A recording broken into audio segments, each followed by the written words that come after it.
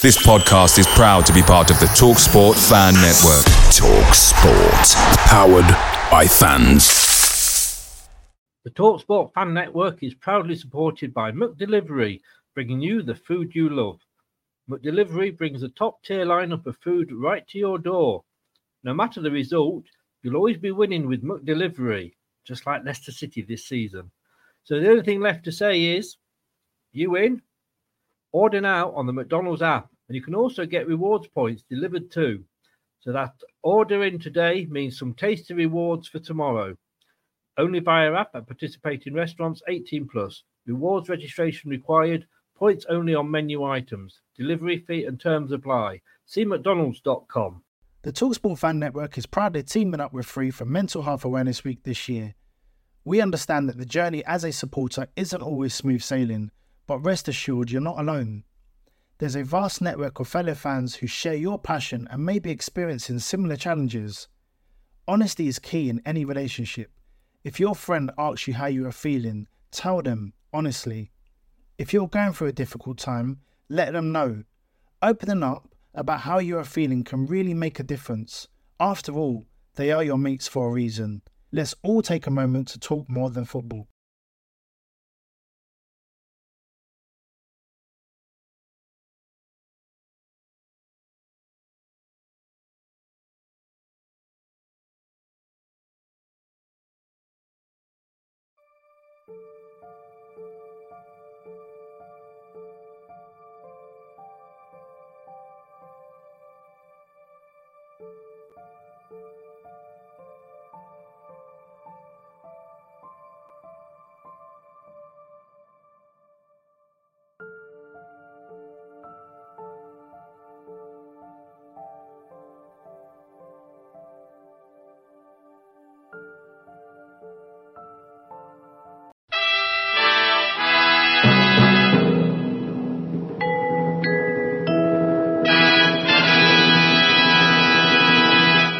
You are watching Leicester Till I Die TV.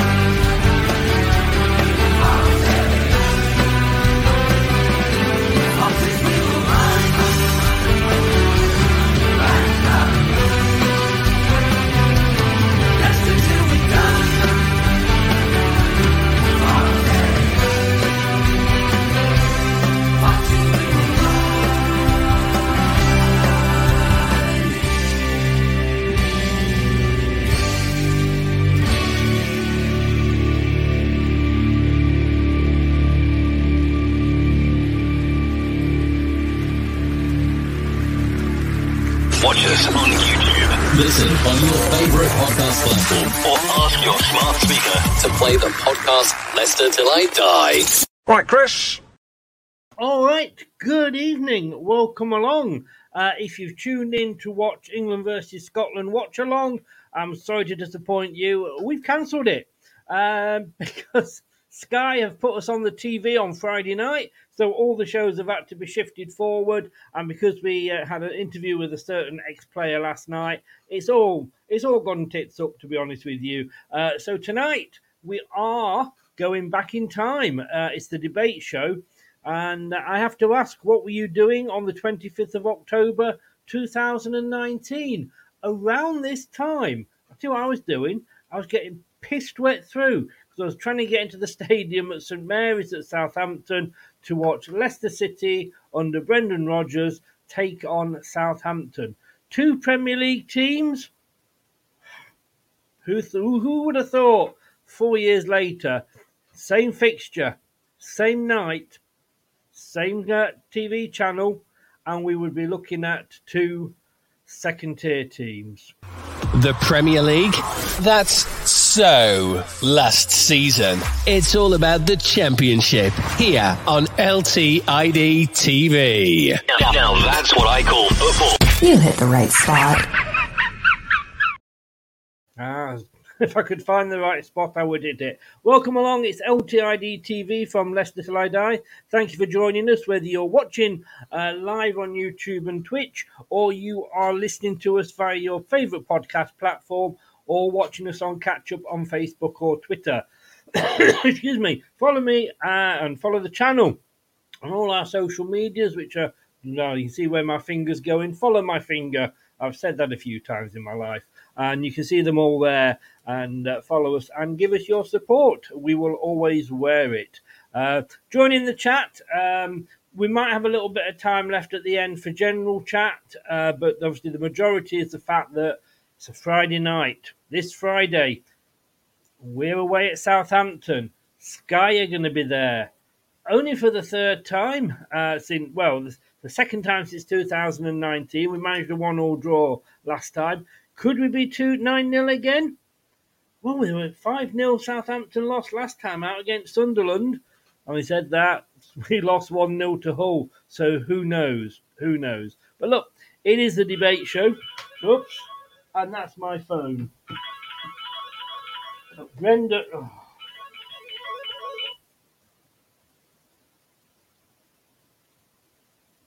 Look, Brendan, yeah, look, no, I will not give you a reference. No, no, I'm sorry. Oh, well, if you're talking money, then yes, yeah, I could, yes. Ring me back later, Brendan. Lovely to speak to you. Yeah, you take care. Love you and miss you. Bye-bye. Brendan, he will ring me at the most awkward times, you know. What can I say?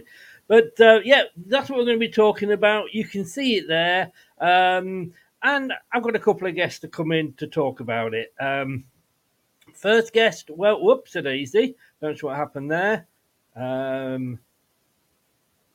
we go. Let's do that. First guest, well, he was on last night. What can I say? He's got a new intro theme.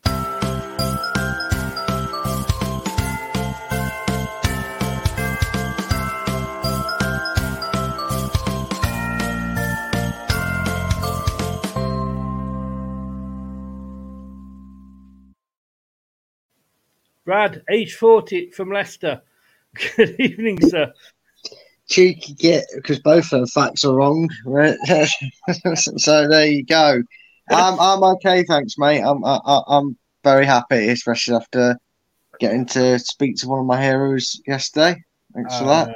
Well, you see, you right into it. Maybe wasn't Jim that fixed it for you, and you're probably pretty relieved about that. But I was able to. Let's bring him in. If that was your introduction, I think that could be your permanent introduction now. You know, and I think he probably knows what's coming up. Here is wise man from ancient times. He is. And let me just try and let you out. Craig, how are you, sir? I'm all right, thank you very much. Hi, Brad. How you doing, mate? I'm not too bad, mate. I'm doing all right after a week off. Excellent. Yeah, I'm literally. I've got about 10 minutes in my busy schedule before I go and make a fool of myself on the football pitch myself. So. Why not do it on the football pitch? You do it everywhere else. Exactly. Let's not limit it. No. Talking about limiting it, Maddison's not in the England team tonight, so that. Yeah. Shall we? As I'm limited for time, maybe we shouldn't start talking about Southgate. Well, you love him. I know that you love him. I mean, it's a friendly. I mean, just go for it. Anyway, look, we're talking Friday night, 9:00, St Mary's, Craig. Sky cameras are there. It was my last away game, believe it or not, and I'm going again. Do you think I could be the lucky mascot? I tell you what, if we get another 9-0, then we're going to take you to every game until we don't. Right? We'll arrange it between ourselves. We'll have a whip round, and we'll get you around to every away game. If you're just going to do back-to-back 9-0s. Well, that will do. And in fact, to be honest with you, it was my future daughter-in-law's first ever football game. And she'd got the pink top, and she really threw herself into it. And what a game to go to. I mean, has she been to another one since? She has, unfortunately. Right, so we know it's not her then. She went to the Community Shield. All right, okay. As did I. Don't be thinking that you're going to start taking her and leaving me out of the equation. But we'll walk along. You know, if it's not 9-0 tomorrow, then we have to take you out of the equation. I think she was there as well. But yeah, that's what I mean. It's clearly not her, it's you. Thank you. I'll try and get as much in with you as possible. I will come to the chat in a second, but you haven't got long. I know that, Craig. So please bear with us, Brad. He's still in love from last night. And look above us. Muzzy is it there? If you missed it last night, lovely guy did the interview with us, and it is alive there on LTID TV. I mean, when you look at that team, Craig, it was almost the team that the last season under Brendan was playing. I know. Just one little thing before that. I did catch a little bit last night. I'm very. Oh, you're breaking up. You've broken up. Are you? Is he moved? I think he's gone. Not one of the Muzzies it had. But moving on. Missed all of that, Craig. Yeah, sorry. I was going to say, after I did catch a little bit last night, and I was expecting Brad to be wearing a little pork pie hat in honour of his hero, Muzzy. Bless him. Look, I wore the shirt with his name on the back and number. What more do you want from me? Can I just say? Let me just go one better. I played in a charity match at the King Power and scored a header from a Muzzy Is It corner.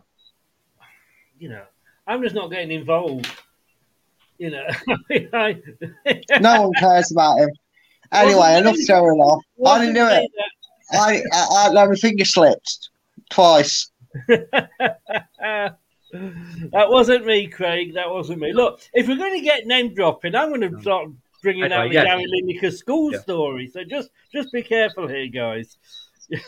To be fair, that only works a little bit because I was there too. But anyway, not in his class though. Not in his class. No, definitely not in his class. But I don't think I could be. I'm not in your class, to be fair, Chris. No, you're doing a lot better than me. Anyway, yeah. So the team. I mean, it was a strong team. Sorry. So we say Schmeichel in goal.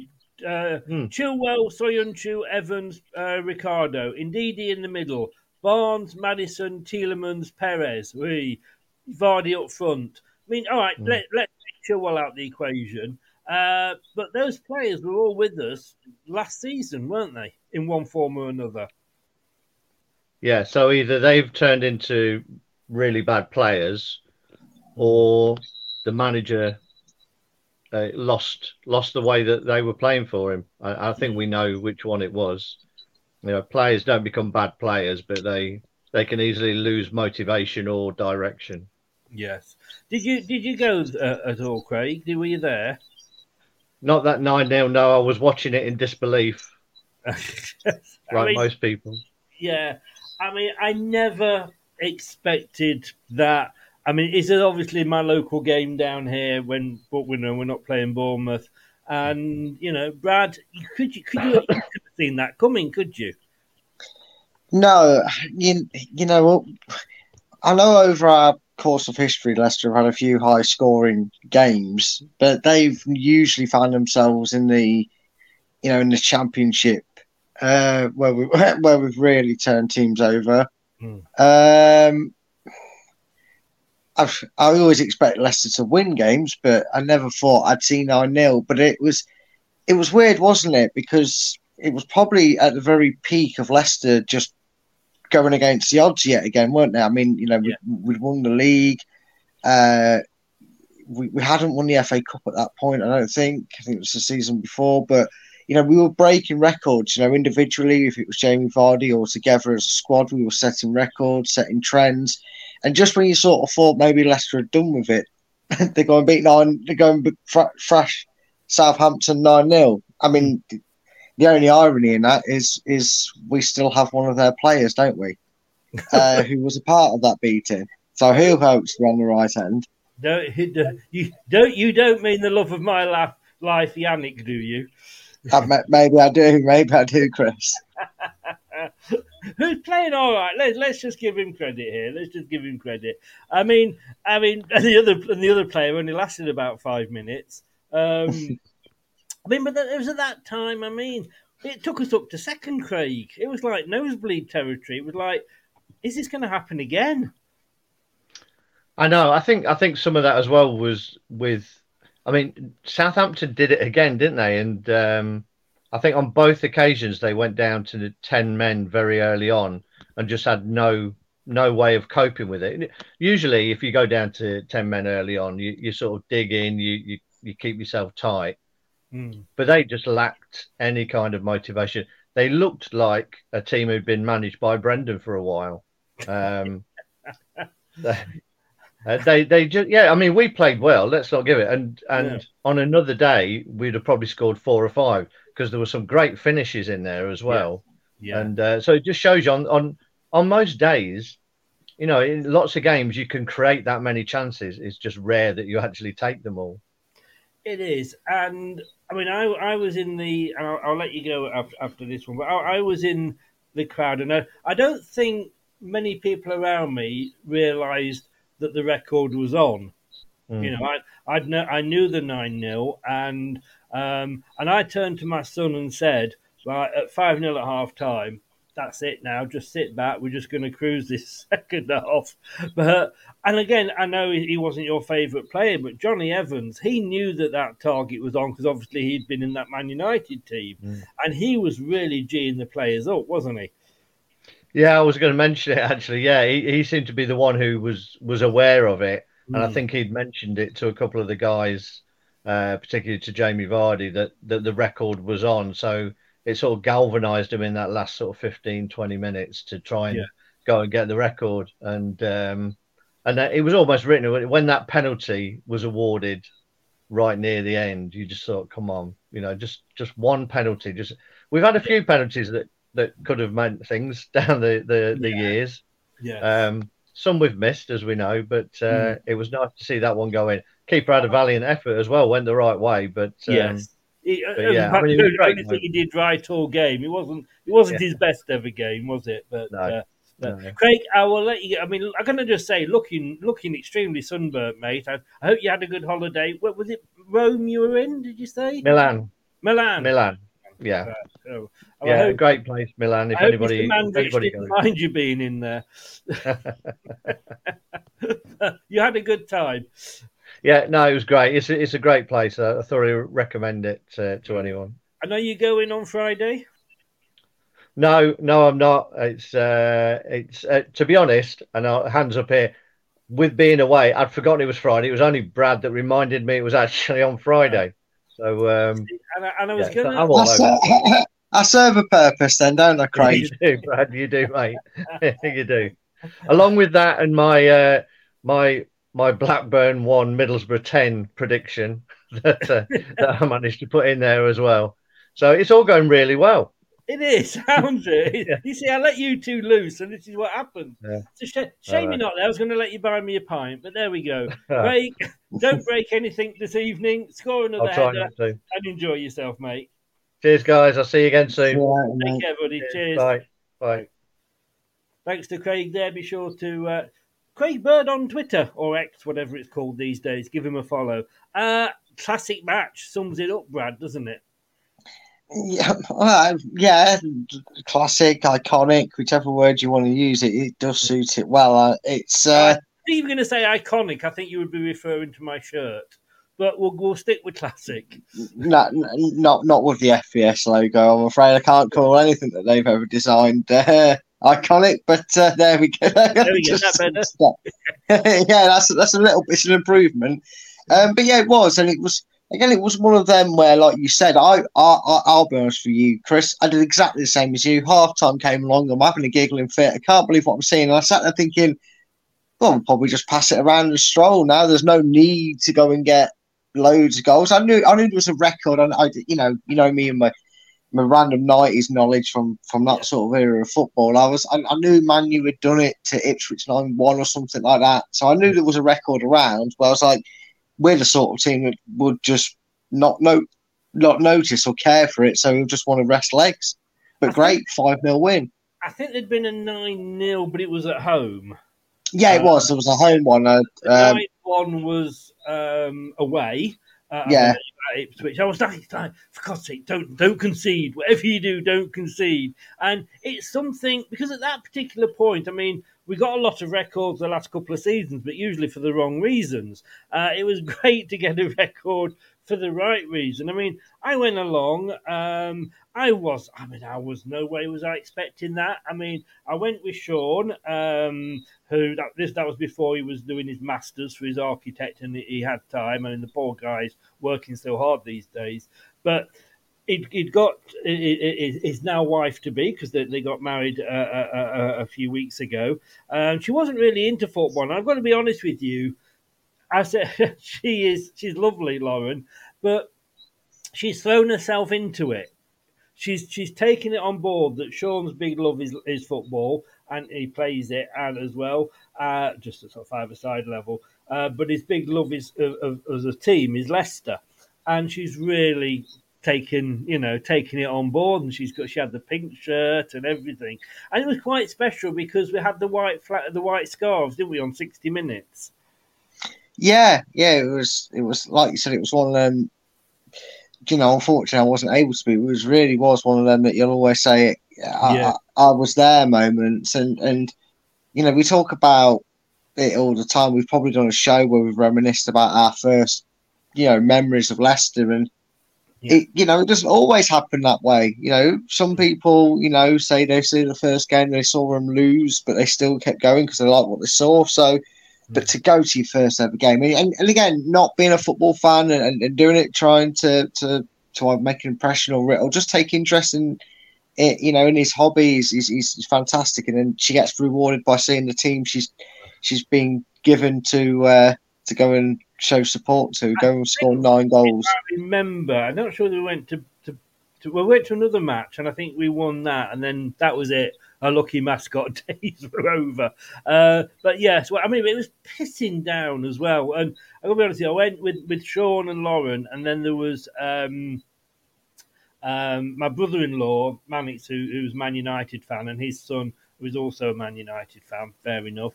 They were in the other end, so they were sort of really in it. But the away end and where the seats were, we were right next to the Southampton fans. And at the start, it was a little bit like, oh, God, stop scoring now. But then, the fans, I think they knew they were onto a hiding. And they'd got Man City next, which was like, fair play to the Southampton fans. They were saying, like, bring on Manchester City and all that sort of thing, But, I mean, this is an iconic sight that you never get fed up with seeing that. No, you don't. And the even better thing about it for you fans is I would say that a Friday night game or any midweek night game is worse for the fans especially the away fans, than it is, say, someone who's watching it on telly at home or going home having some food, then going to the pub to watch it because they can watch it and then stay there till close or whatever.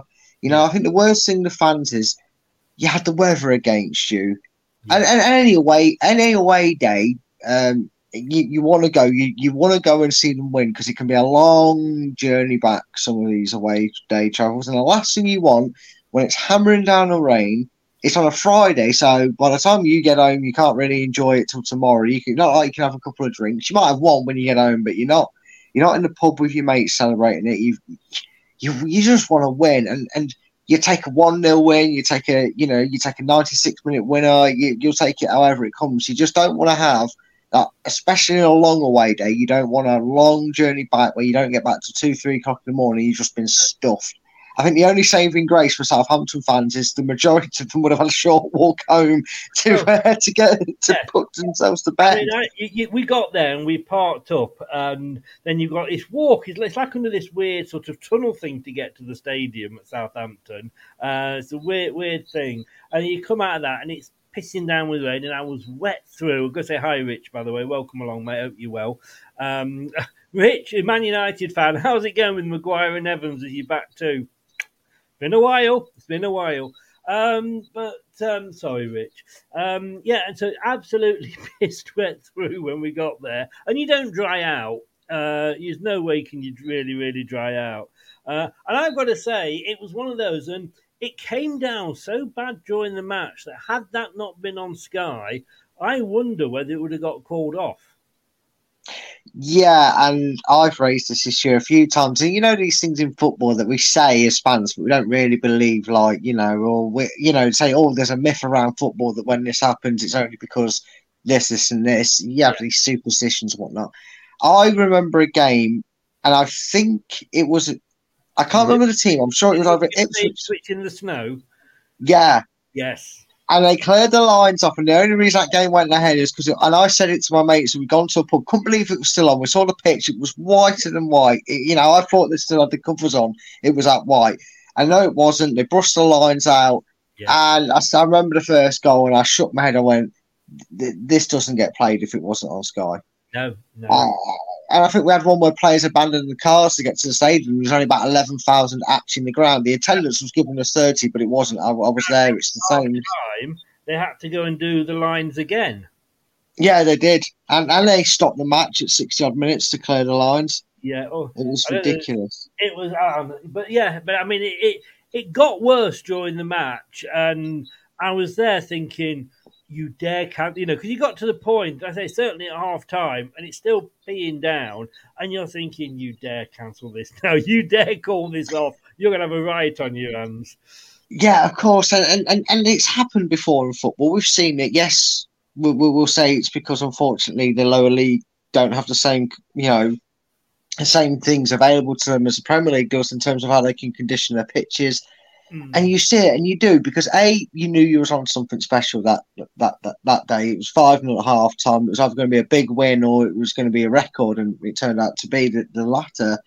But also, it then becomes up to them, doesn't it? The spirit of fair play. If the game had got called off, they're not going to let you go 6-0 up again in the rematch. They're going to give you a 1-goal lead, aren't you? And you might lose that game, and you're going, hold on a minute, we were so far in front. It's not really, And I think there's also a point where you're kind of scared as a referee. And I can imagine the pressures of it not just being on telly, but, Leicester are 5-0 up. And maybe if it was getting worse throughout the game in the second half, they go 6 and then 7 pretty much really quickly. I know there was a big gap between 7 and 8. And that's probably what stopped double figures, let's be honest. But I feel the referee must have thought, I can't call this off. Because if I call this off now, there's going to be hell to pay, because Leicester won't want to just take a 1-0 lead going into it. They'll want the goals. And so it all works out. Team would have been happy with it being called off. That was the only saving grace, I think. Oh, I'm sure they would have been. They'd been doing handstands in the front room, knowing it instead of band. And I'm sure some of them were doing rain dances in the stand to try and encourage more of it. Probably. And look, we do take the we out of Leicestershire Live and all that. But look, I mean, classic front page here from the Mercury. 9-0. Super City equal all-time record Premier League win. I hope Boss was looking down on us tonight, Jamie Vardy. And that kind of made it special as well. Because like I say, on the 60th minute, we'd all got the white scarves with us, if we'd got one. And it was there, and at that point we were still doing it regularly, but it meant something that night. Yeah, it really did. I mean, again, it was we had highs and lows during the last nine years. Obviously, the lowest one. Well, it's losing the owner, isn't it? It's always going to be the lowest one, and not even relegation touches that as a low point. But this was, again, it was in that shroud of that time, wasn't it? Because if I remember rightly, and we're talking about, this was for the bosses, for the boss who tragically passed away with the others aboard the helicopter. I think there was something symbolic extra about it because we obviously played Cardiff the game after, but it was supposed to have been Southampton. Yeah, they would have been our next opponent. So it was kind of like it was waiting for that next chance to play them, and we would have played them because they were the weak game. Obviously, that was a move, and it wasn't until we played Cardiff away that we saw Leicester play football again. And I think you kind of just look at that and think, wow, what an occasion! What a way to do it, and what links to have to and it. in all honesty, fair play to Southampton for allowing the game to be rearranged because of what had happened. So fair play to them. But I'm just looking at the match, and I've got to say, there's plenty of memes that go around when you, or as my neighbour likes to call them, memes. Bless her, but she's like 76 years old, bless her. But she was talking about these memes. So what the hell are you on about? And the granddaughter said, she means memes, Chris. But this to me really does sum the night up. Because it did. If we went from we'd hardly got, we were still wet when the first goal went in. I've got to say, and I know you're not a lover of stats, but I said this: if anybody just started supporting Leicester a couple of seasons ago, and I said in this game that we would have 73, nearly 75% possession, we would have 500 more passes than the opposition. We would have 25 shots compared to their 6. We would have 15 on target compared to their 3, 9 of which would go in the back of the net. You'd thinking you're not talking about Leicester. No, you wouldn't have. And then I suppose that maybe the circumstances is it throughout the game that happened at the very start. You might kind of think, oh well, okay, maybe some of the stats make sense, like the passing one, but the rest of them still. Because we've seen throughout history, and Leicester have been the beneficiary actually of playing with 10 men, like being down to 10 men as well. It doesn't always go the way you think, does it, Chris? We've seen many a team that have either limped to a 1-0 win over 10 men or they've dropped points against 10 men. I think I remember a time we were infamously, again, the same opponents, I believe, in Southampton. It may have been Stoke. I know it was red and white. But I think we were 2-0 down. Somebody got sent off, and Vardy got sent off, and we somehow pulled it back to 2-2. So, it was never guaranteed that we'd win. So, if anyone thought, harder to beat, can't they? Oh yes, definitely can, because you become compact. You can compact. You maybe take maybe if you're playing a 2-striker system, you drag one of them off and put a third centre back on just to shore up the defence, and it's very difficult to break down. It's almost like playing a newly promoted side in a way sometimes, because they're going to be compact against you. They're going to know what you're capable of and how to try and stop you, and it's not easy. So not only did Leicester find a way to do that in such style, but I'm not saying that Leicester have peaked as a club by any means here, but what I'm suggesting is I think in terms of the team we had at that point, that was probably the most peak performance we had in terms of efficiency, turning chances into, on target, in terms of on target into resulting in goals. And it was, again, yeah, it was definitely I was there moment, but it was one of them that if you somehow got to glimpse it, whether it was just through a perfectly legal stream, or you're watching it on Sky or in a pub or wherever, you were just happy to have experienced it, because there is some teams that will never ever get close to scoring 9 in a game, let alone winning 9-0. I don't know if you've noticed, but I've been redesigning the channel a little bit, as is my wont when I'm bored, and I just redid the thumbnail for the show we did with Dean Hammond, the 5-3 against Man United, and I that to me was I was there. But I can't believe that I've had 2 I was there moments, that game and then this one, both of which I was lucky enough to share with my son, which was an added bonus. Was Southampton? I mean, I know they went down to 10 men. Were they that bad? Was it? I mean, Ralph came out and apologised to the fans afterwards, but Jamie Carragher had an absolute rant on Sky afterwards about the players and saying that the manager. It's not down to the manager. The performances weren't there. Not one of the players turned up. Blah blah blah. But he didn't really seem to change much when they went down to 10, did he?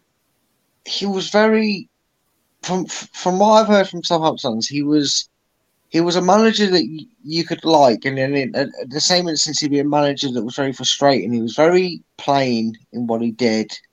For me, it was weird. It was weird because you look at what he was able to do and achieve at Southampton at points.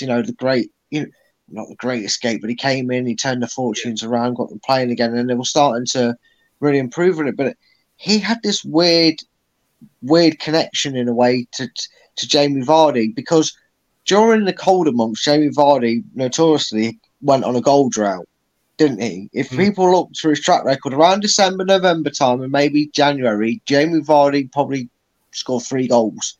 He wasn't the hot fire, wasn't. If you actually look at Ralph Hasenhüttl, he must hate Halloween and Christmas because they just never seem to do really well. He gets really spooky season because we know it happened again to them. And I've never seen a team just capitulate like that and it not be a case of, bad skill level. You know what I mean? Ipswich, yeah, okay, but Ipswich were a team that finished below us in the Premiership. So in that season, they were probably what you'd consider Luton Town of this era, and that happens. I mean, Harrogate getting beat by Blackburn 8-0. It's not really a shock. It's because it's Harrogate versus Blackburn. Yeah, exactly, yes. But this one wasn't like the teams were too above. I mean, they had 2. Well, one still a Leicester player, your love child, and Bertrand, who was a Champions League winner at Chelsea, despite how crippled he seemed to be. So they had a lot of experience. That side was not one to be sniffed at. So it wasn't like it was a goal for class that caused the scoreline, was it? It was just seemed bad management. It's like he had no idea how to prepare for his team being put under the sword. Yeah, I mean, it's a manager that we kept saying like, well, we'd have him. Maybe that was saying how bad Brendan was, because of course it happened again. When they played Man United the following season. Yeah, they did, and then obviously I kind of made that into a joke with Southampton fans, because when it happens once, you can have a laugh at it, but it doesn't happen again. But then when it does happen again, and so immediately after it happens, you start saying, "Oh well, who's going to draw the Southampton ball this season and get the 9?" We did. Look, there's the 9 goals. We're going to look through them now. Now I can't play it because I've had 2 strikes. I don't want a third one, but let's just talk them through. I mean, the first goal. Hopefully you're not going to be able to hear this, but the first goal. I mean, it's peeing down with rain. It was a horrendous tackle by Bertrand. Well, it didn't look that bad on the night. But I have got to say, fair play to. I mean, I don't know how well you remember the goals, or whether you. I did have a quick view earlier, but I mean, Perez, your love child, he went down, but Leicester carried on, played it forward. I mean, I know everybody hates Ben Chilwell, but he was unmarked coming running in. It was in a way, I think it was a missed hit shot that went in, and I'm not sure it went in the middle. Gunn saved it, and Gunn had an awful night, let's be honest with you, in the Southampton goal. It came out, and Chilwell slotted it under his body, and that was 1-0, and it was like, a few minutes into the game? Yeah, literally a couple of minutes into it, and Bertrand proving why we heavily invested in him and brought him to the club, getting sent off within 2 minutes. And what? It was refreshing because this is obviously before VAR. We know VAR would have had a laugh with that situation, but it was refreshing because I honestly was involved because it was VAR. Oh, was it? Yeah, VAR that said to the referee it's a red card because they played as I said, we were quite close to the Southampton fans, and the Southampton fans were sort of going mad. Oh, he's gone down. It wasn't a foul. Blah blah blah. And then they showed it on the big screen, and all the Southampton fans went, "Yeah, fair enough." I mean, it could have been a leg breaker, you know. So, well, there you go. Back when the days of VAR were successful, then I guess the odd time, because he played advantage. Now, Leicester fans, maybe not have already if he'd have blown up for a free kick. No one would have batted an eyelid, but he didn't. He played the advantage, and I think it was a shot that deflected, and then Chilwell he did have an awful game, didn't he, Angus Gunn? I mean, have you ever wanted to have your head buried in the sand for a game? It shot his bolt, hasn't he? Way, yes, he had. Yeah. I'm rifling these out tonight, I tell you. Oh, for God's sake. Here we go. Sorry, folks. Sorry.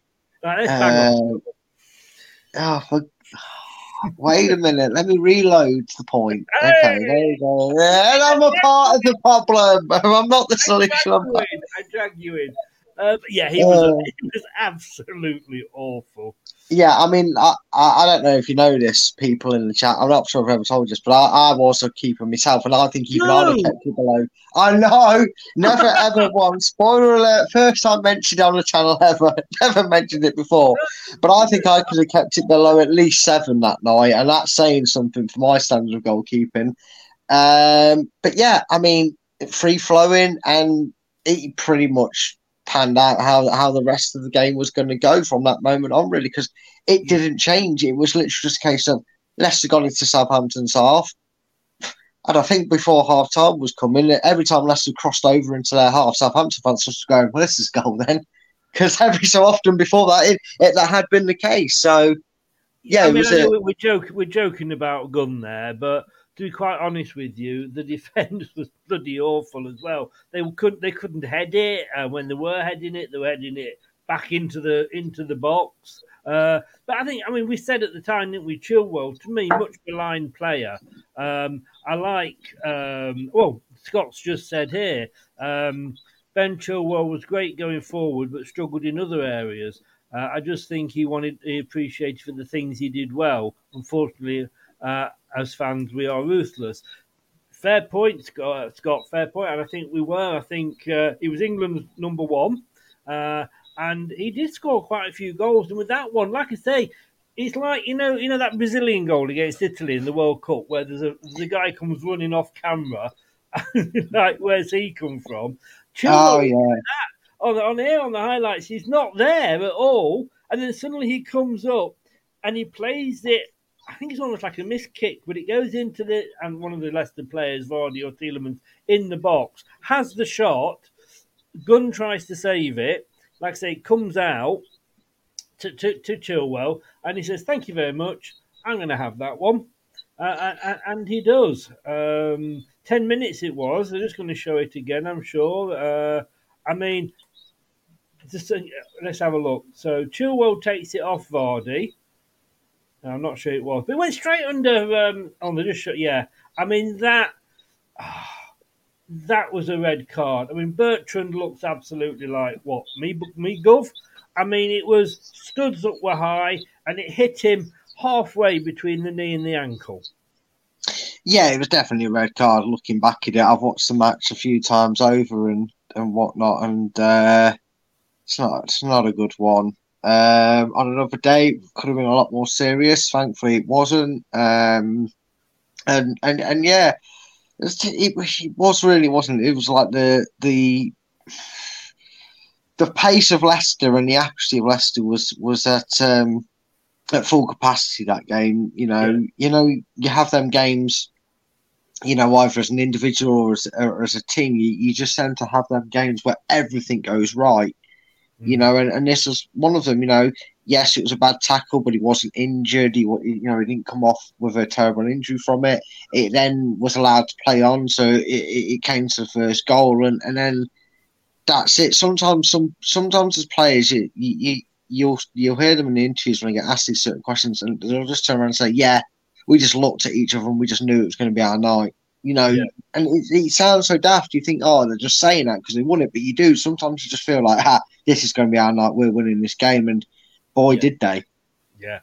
So 10 minutes gone, 1-0 up, and it was great because, well, it doesn't matter what I was going to say, because they were kicking towards the Leicester fans. It wouldn't have minded because we would have still seen 4 goals in the second half. But the second goal, down the left wing again, this time it was Barnes who had the ball, runs forward, slips past an awful defence.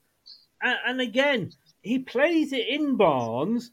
The Southampton player tries to intercept it in his own box, but just does nothing more than move it forward into the path of Tielemans, who shoots wide, low, and again guns off target with it. But I mean, Tielemans wasn't. But it was. I mean, No, it he's was a bad attempt at a tackle. Yeah, and as Barnes crosses it, the Southampton player runs onto the ball and kicks it ahead of him, which is across the goal, which I was thinking something the defender should never do, and it went straight to Tielemans. honestly, Southampton performance, they must have felt like they'd been space jammed. And I mean the original space jam, not that monstrosity that they've made recent years. I mean the old school space jam with Michael Jordan in it. You know, where the basketball players get and the aliens go and take the talent from them. It felt like Southampton had just, as soon as that first goal went, it's like they didn't know how to play football. You've never seen it. No. You've never seen it. Basically, some aliens come down to Earth, cartoon characters, and they steal all the like Barclays talent and all the top players of the NBA in that era. They steal all the talent, so they forget how to dribble, throw a ball back. You know, they forget how to play basketball basically because it's all talent. It's all in this aura. It felt like that had happened to Southampton. Now, the more you know. I've taught you about Space Jam. Go and watch it. Yeah. Anyway, it felt like Southampton players just, what's football? How do I play it? Because they were horrendous. I mean, like I said, who kicks it 5 yards in front of a fast-paced winger and more dangerously kicks it into the box? It was just, I mean, Southampton fans must have been thinking they woke up in the wrong dimension and watching a different team because it was. Honestly, I know I'm sounding really harsh, and I'm sorry to any Southampton fans that are coming and watching this. I don't know why you'd want to relive the misery, but I think their under 23s could have done. Yeah, but I think Southampton could have put out their under 23s that night. Well, 10 of them, and still done a better job. It was, it was brutal.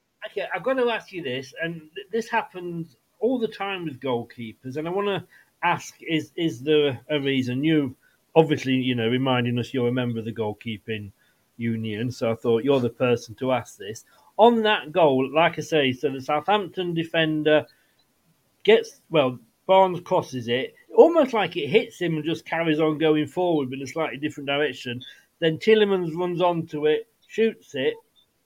Now, when he's diving, Angus Gunn, his arm, he was diving to his right. So if you're diving to your right, it should be your right arm, should it not, that goes out?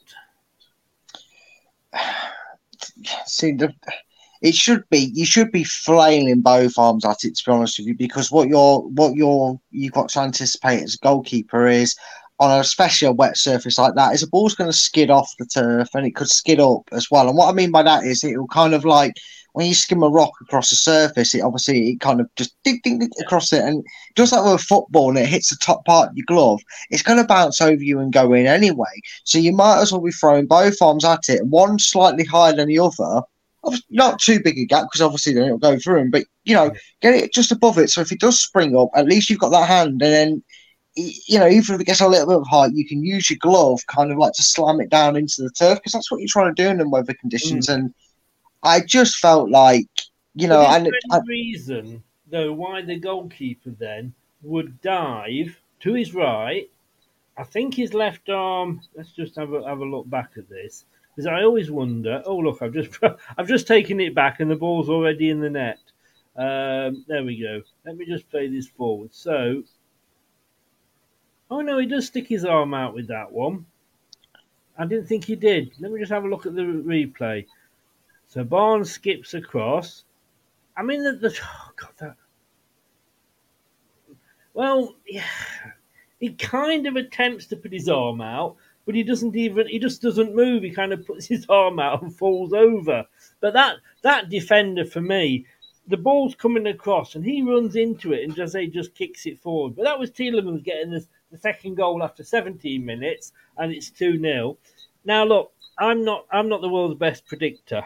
I mean, you're not this season looking at the prediction table, but I'm not the world's best predictor. But I can remember my predictions are awful. I can remember putting a thing up on Facebook once. This was pre-YouTube days, and going like, "Oh, for God's sake, will they take Schlupp off, or what the hell's why has he kept him on?" And then, of course, I literally hadn't finished pressing send, and he scored a goal. And in the AC Milan Liverpool game, at 3-0 down at half time, I said to my son, watching on the telly, I went, "That's it, Liverpool are out of this." When Shevchenko came to take the penalty that would have kept Milan in it, I went, I'd put my mortgage on him scoring. So you can see how my predictions are going. And at 2-0, after 17 minutes, I kind of said, right, we've had a bit of excitement, calm down, we've got this now. This is just going to really just be a boring game. And 2 minutes later, what happens? 3-0, Mr. Perez. And again, this was a superb... I mean, he only ever seemed to turn up against Southampton. But it was a ball that comes across, and it's on the far side, and it I don't think he even hit it particularly well.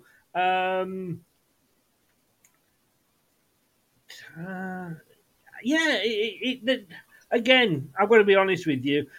If we'd been playing Man United that night, we wouldn't have won 9-0.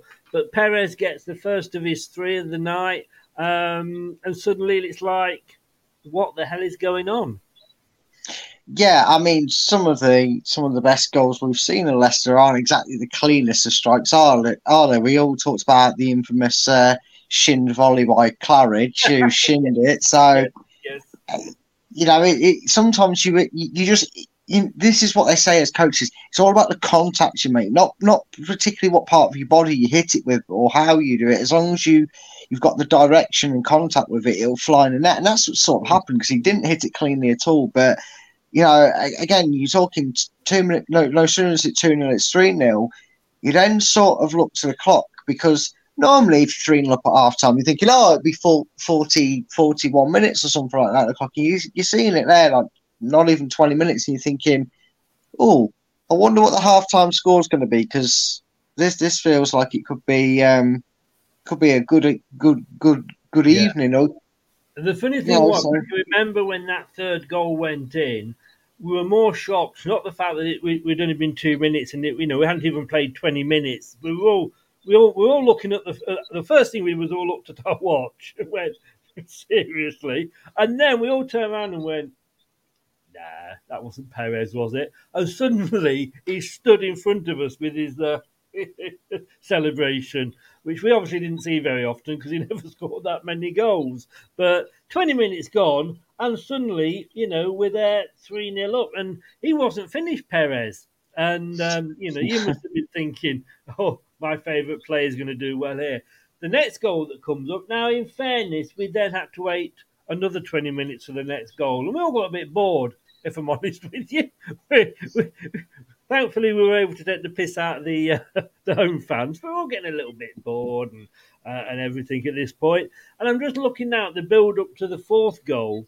I mean, indeed, it wasn't even a good pass to Indeed in the middle of the park, but he is, I would say, halfway between the halfway line and the penalty box, probably a little bit closer to the penalty box.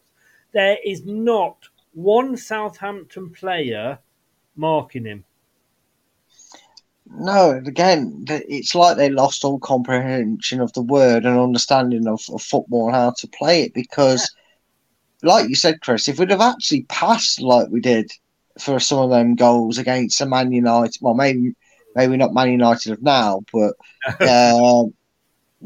certain teams of quality would have stopped us in our tracks beforehand. And, people say Southampton only played their part in the 9-0 by getting a man sent off after a few minutes, but they really played their part by being so awful as well, because it was a horrible pass. And any other team, you'd have felt the right to have pinched the ball, ran up the other end, and at least had a chance. You know, I know they had a few when it was like 6 or 7 or 8-0, whatever, but they don't really care by that point. But then you're thinking, how are we getting away with this? And I was stood there going, are they going to just let us keep scoring all night? What? Why are we getting such freedom? But hey, you can only play what you're up against in football. I don't think if they'd kept Bertrand on, that it would have made any difference because they were that awful. Well, yeah, they were. I mean, and he wasn't even in defence then. He was like, he was on the wing. So all right, maybe if he came back because he was one of those sorts of defenders, but he wasn't defender. Does that make sense? Do you know what I mean by that? He was, yeah, it does. And again, I know we don't want to taint the fact that we won a game 9-0 here, but there's really no excuse about it because I'm sure you'll remember this game, Chris. And for those of you who don't, we're going back to 97, 98, I believe. Might have been in the turn of 98. I think it was near the end of the season. Within 12 minutes, Leicester were at Pride Park celebrating a 4th goal. Yes! I love watching that one back. I do. That's one of my favourite memories. Leicester were whoever we played, but the fact that it was Derby, and of course Chris Powell was one of the Derby defenders that day, and so was Spencer Pryor. Yes, he was. Yes, he was. He had only an 18-month stay at Leicester with O'Neill. He was one that was moved on after we won after the cup, and. We were 4-0 up after 12 minutes, and I still remember. I won't say the commentator's name because I think it's the commentator that might not be. I think it's one of the commentators that don't really talk about now, but it might not have been. But there was a few Derby fans that once the fourth goal went in, and bear in mind it was after only 12 minutes. This was, some Derby fans had seen enough. Yes, according to a certain. Was it Jim Smith? I think was Derby manager. Yes, it was, and a good manager he was as well in his day. And but see that I use as the backing up what I was saying to my son. 4-0 up after 12 minutes. The other 88 whatever was left. I mean, there was just nothing, was it? The game was over. No, I mean, Leicester did have a few close, good chances to have maybe made it 5 or 6. But, I mean, at that point, if you'd have told me, Brad, here's how the first 12 minutes was against Southampton, and here's how the first minute was against Derby, and one of these games ends 9-0, I'm losing a lot of money if I didn't know. You know what I mean? There would be lots of people that, and we don't endorse gambling. Gambling is a serious thing. Please gamble responsibly, and when the fun stops. See, I know how to do that. I've got that one. See, but yeah, you would have, wouldn't you? You'd have gone 4-0 Derby. Surely that became 9-0. It just tells you that yes, you could argue Derby kept 11 men on the pitch, but they were 4-0 down after 12 minutes, and teams capitulate no matter how many's on the pitch. So. The fact that they just kept going, and I don't know what's worse, the fact that they played so badly and kept making the same mistakes, or the fact that they did it twice in 2 years. I don't really know how you managed to not learn and have it happen again, but it shows you it can be stopped in football. Well, just looking, like I say, we'd gone 20 minutes, and then I was sort of saying, well, look, we're 3-0 up, we're not going to lose this against 10 men. If it's 1-0 against 10 men, okay, you might as well, but unless we are, and we weren't, as a team, we weren't that bad. We were very good at that time, weren't we? That was one of our seasons when we finished 5th? I'm not sure, but it was. It was one. Yeah. But so it was. I had no worry. Like we said, well, you're playing 10 men, you 1-0 up. They could sneak something. They could get an equaliser, and then who knows what's going to go on. But 3-0 up, I thought, fine. We'd gone 20 minutes without a goal. We were getting bored. Come on, we've got homes to go to. And then indeed he gets the ball here, plays it out to Chilwell. Chilwell crosses it straight. I mean, he takes out 1, 2, 3, 4 Southampton defenders all the way. No, 5, because there's one over there I hadn't seen that didn't stop running. Probably was trying to run out of the ground. So it takes out 5. Well, but basically, let's just say he took out the whole of the Southampton defence, 5 players there, crosses it over. Absolutely, who are you passing it to, Ben? And again, Perez comes from absolutely nowhere, bless him. And we've got to give him a bit of praise for this. We don't do it that often, but in this game, he deserves a bit of praise. Came in from absolutely nowhere again and smashed it home. And suddenly it's like, oh, here we go. Keep us awake. Yeah, never want to be called boring Leicester. It's not like we've ever referred ourselves as that over a time, is it, Chris? No. But yeah, the magic kept coming again. That Midas touch, as you might say, or when everything could go right. Even Perez was scoring. I know. I think is it Emil Heskey that has a book out called Even Heskey Scored. Wow, you could have. Yeah, Leicester games that only. You read me script there.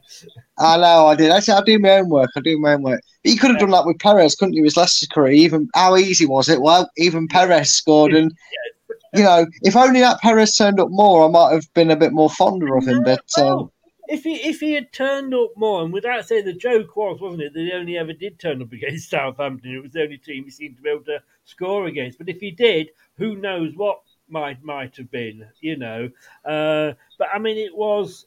Oh, I mean, the South. I'm going to impersonate a Southampton defender here. Oh, you can disappear. Lovely. Shrug of the shoulders. Yeah, that's what they literally were doing, and it's suddenly 39 minutes gone, 5 minutes off half time, and we're saying, "There we go. Get ready for your bovril at half time." And it was like, it was just like getting. And I'm going to quote the guy that did the commentary on that Even Heskey Scored game. It just keeps getting better and better and better. And it did. And we were rubbing our eyes. We were sort of, all the fans were like, hang on, they haven't swapped shirts or anything, have they? We haven't seen anything like this in ages. What you must have been thinking, watching it on the TV. Well, I mean, I'd seen games where Leicester had won by that sort of scoreline at full time. So to see it at half time was against an even match opposition as well in terms of what league they were playing in was just unbelievable. And again, like you did at 3-0, Chris, I'd kind of gone, well, that's job done, isn't it? I get to join in the Olays. I don't really have to, I can get on with doing things in the background because this is just going to be a nice, chilled 45 minutes. I've got nothing to stress about. They're down to 10. It's 5-0. Might score 1. Might make it 6. But happy days. I'm going to enjoy myself. I mean, how wrong was I for the right reasons? Was a joy to see. Well, I mean, but at this point, we weren't giving a shit how wet we were. You know what I mean? Like, no. Come on, rain on us. We don't mind. Rain on us. We'll take it. And Scott, I'm very disappointed in the fact that you would go and bet your wife on a football game. And I'm very disappointed that the bookies didn't accept it, to be honest with you. But that was 4 after 39 minutes. And we thought, okay, it's half time. That's going to be it. And then there's another long pass. Another long pass. Oh, my God.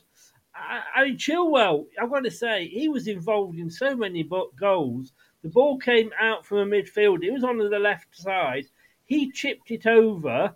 Now, a Southampton defender, I said earlier about the Southampton player kicking it across his own box?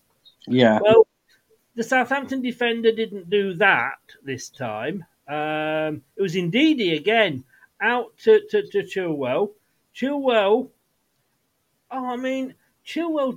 it didn't even touch the floor. Indeed, he puts it over. Chilwell lifts his left foot up and kicks it with the side of his foot into the box, and the defender assists Vardy in getting the goal. The defender heads it back to Vardy. All right, in fairness to Vardy, he's got a Southampton defender on him. Does that matter? Not in this game, it didn't, because you knew he was going to get one. Yeah, I mean, playing against Jamie Vardy at the best of times, you don't want to assist him in getting the ball because 9 times out of 10, it's going to cost you. And on a night where you've already conceded 5 in 45, you don't want to start with, what what was a beautiful ball over from Ben Chilwell. Jamie Vardy's not going to miss them. He certainly wasn't missing them back then, and you'd be remiss if you were missing. The goalkeeper comes running out to him and couldn't stop because he ends up behind where Vardy was.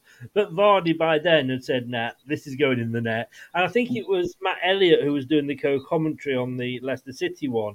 I know who it was, and it wasn't Elliott. I can tell you who it was because he always mentions it as his first ever Leicester City game on co-commentary. It was Tony Cottee. Was it? Yeah, Yes. He always brings that up. Now you say it, yes, because he does say I'll have to come every week. But he made the point. He said, nobody's going to stop Vardy tonight. They're not going to score this many. Like Vardy's not going to get any. But yeah, they do actually sound pretty similar.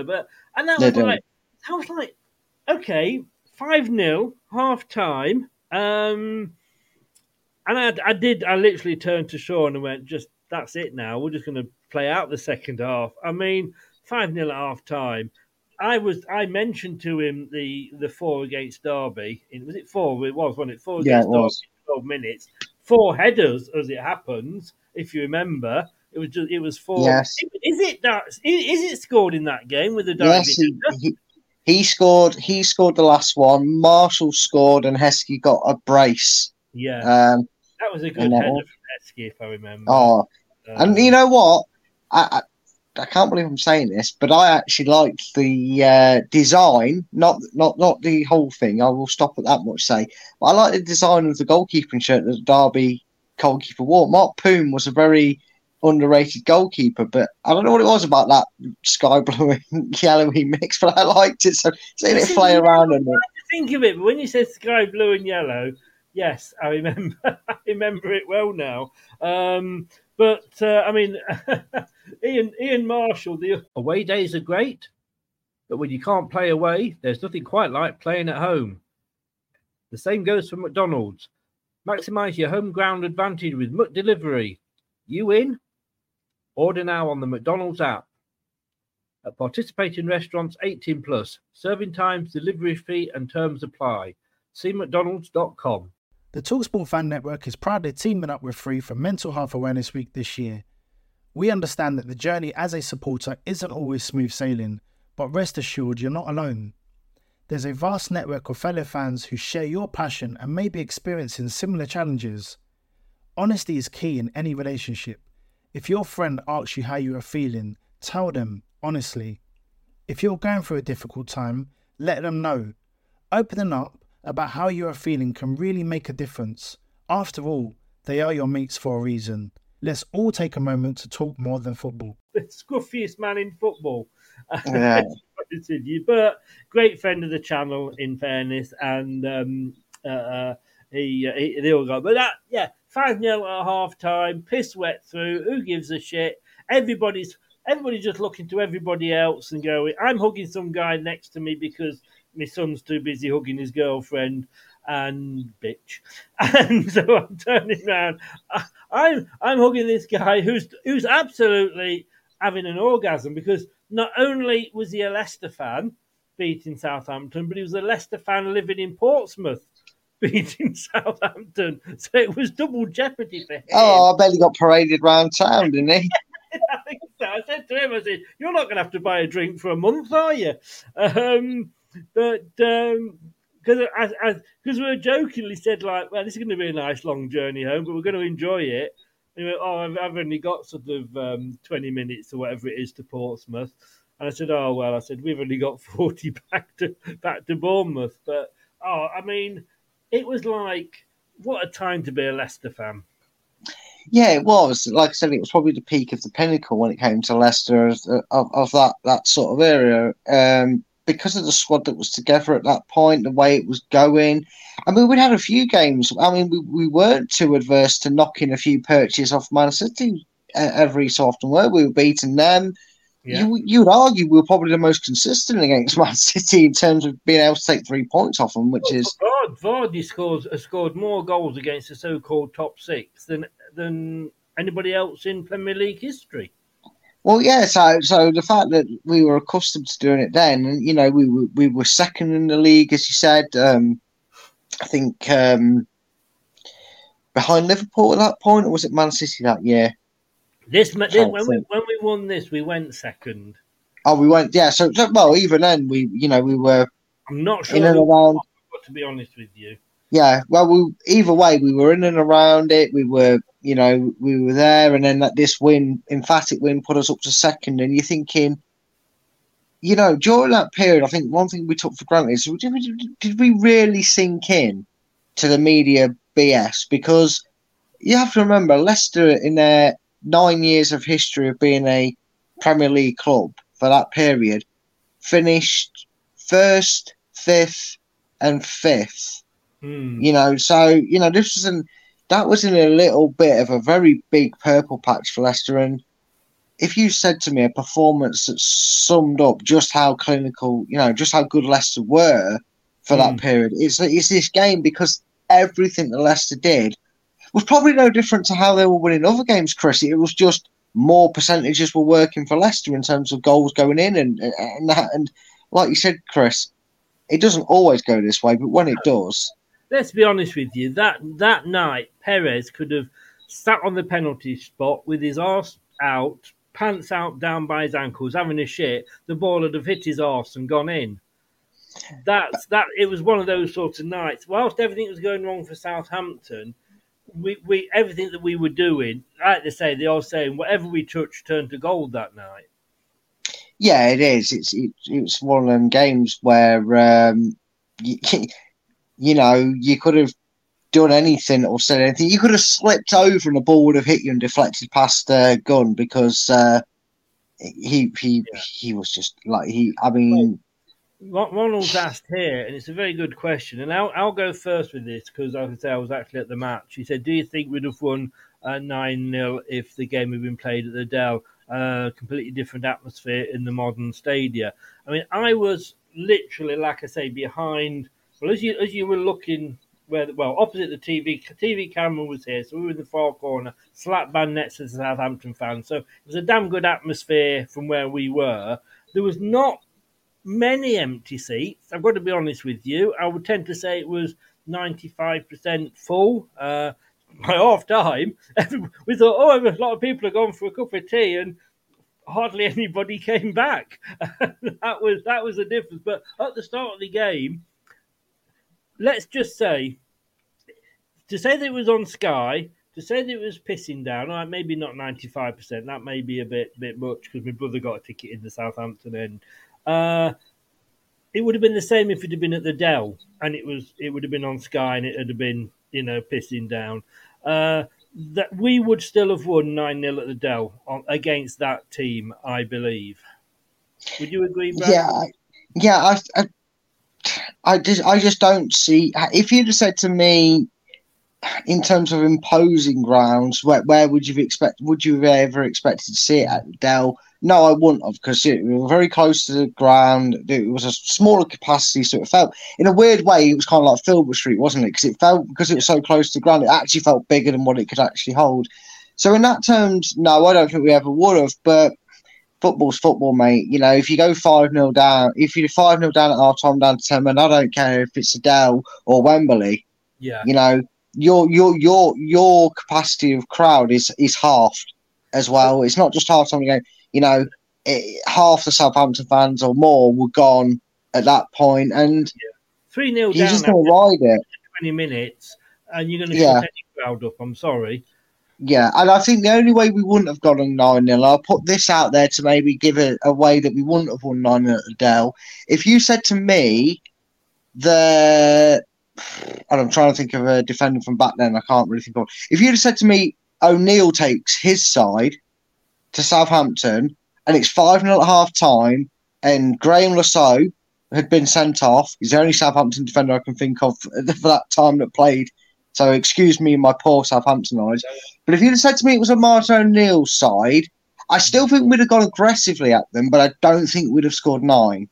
I just think there would have been a point where maybe the difference in the team, maybe the fact that they had a better manager, he might have been. I don't think we'd have ever got 9 against a Southampton team back then. I know they struggled, but they seemed to have a really good side, didn't they? They had like the Tissiers and Beatties and all that, and through that era. So but I don't think we'd have ever done it under O'Neill's team. But even if that was this team, if that the team that actually won 9-0, wouldn't have mattered what ground they were at against No, I Southampton. don't think it would have. The I same think it would would have happen. been at the Dell.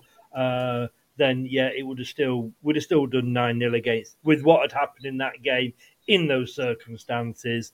The crowd was subdued at the start because it was just an absolute torrential rain. So the crowd were never going to really sort of be ferocious, and it was on Sky. So there's a lot of fans would have looked at that and thought, yeah, I'm going to watch this at home. You're getting rained on. You're already cold before kickoff because of how bad the weather's been. Your team's 5-0 down at half time. Your partner's gone and left you a lasagna in the stove to warm up. And you're thinking, I can probably still get it while it's warm now and chucking some garlic bread if I'm messaging now. Or a guy, I know what I'm choosing in that situation. You know what I mean? Yeah. Then you get home with a little message on the table. Your dinner's in the dog. But yeah. I mean, I like to say, when you're 5-0 down at half time, in that you're wet, you're drenched through, you're miserable. Yeah, you probably, I'd say, they'd have probably walked out. I understand. Yeah, unfortunately, the gates were locked, so the players couldn't get out. So the fans got out, not the players. But the thing is, as well, because where Southampton is, it was bloody freezing as well because it's right on the waterfront. But from us, from a Leicester's point of view, I could say we could have been in a monsoon. Well, it nearly was, but you know what I mean. It just wouldn't have mattered. We did not care how wet we were. I could have pissed. No, that's the sentence of what you said.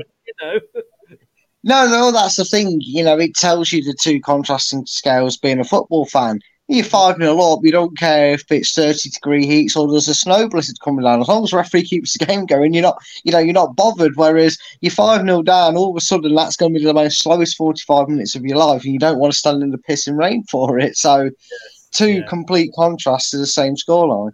I love the Vardy's going up to the opposing fans, going like that, as he always does. But that was half time.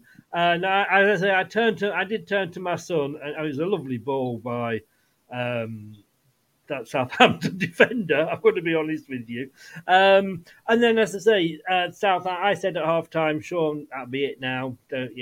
We'll enjoy it. 5-0 up. We'll just play out the second half and hopefully play some nice football.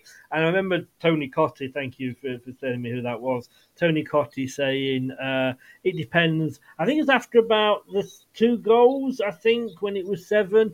And he went, well, just depends how hungry Leicester are. And literally, he hadn't finished saying that sentence. And the 8th goal or something went, it was unbelievable. But just after half time, Leicester sort of got the ball. We're playing it around on the edge of the box. Again, another cross. Was that Chilwell again? I think it was. No, it was Barnes. Sorry, Barnes. Lovely ball over the top of the defence. And the defence were just... And Perez, he looked offside. I'm going to be honest with you. But I think he timed... I mean, this is what I was saying earlier about everything going our way. He even timed his run spot on, and it runs forward and there's him versus the goalkeeper. The goalkeeper must be thinking, I feel like fucking General Custer. Custer's last stand. Where's everybody gone?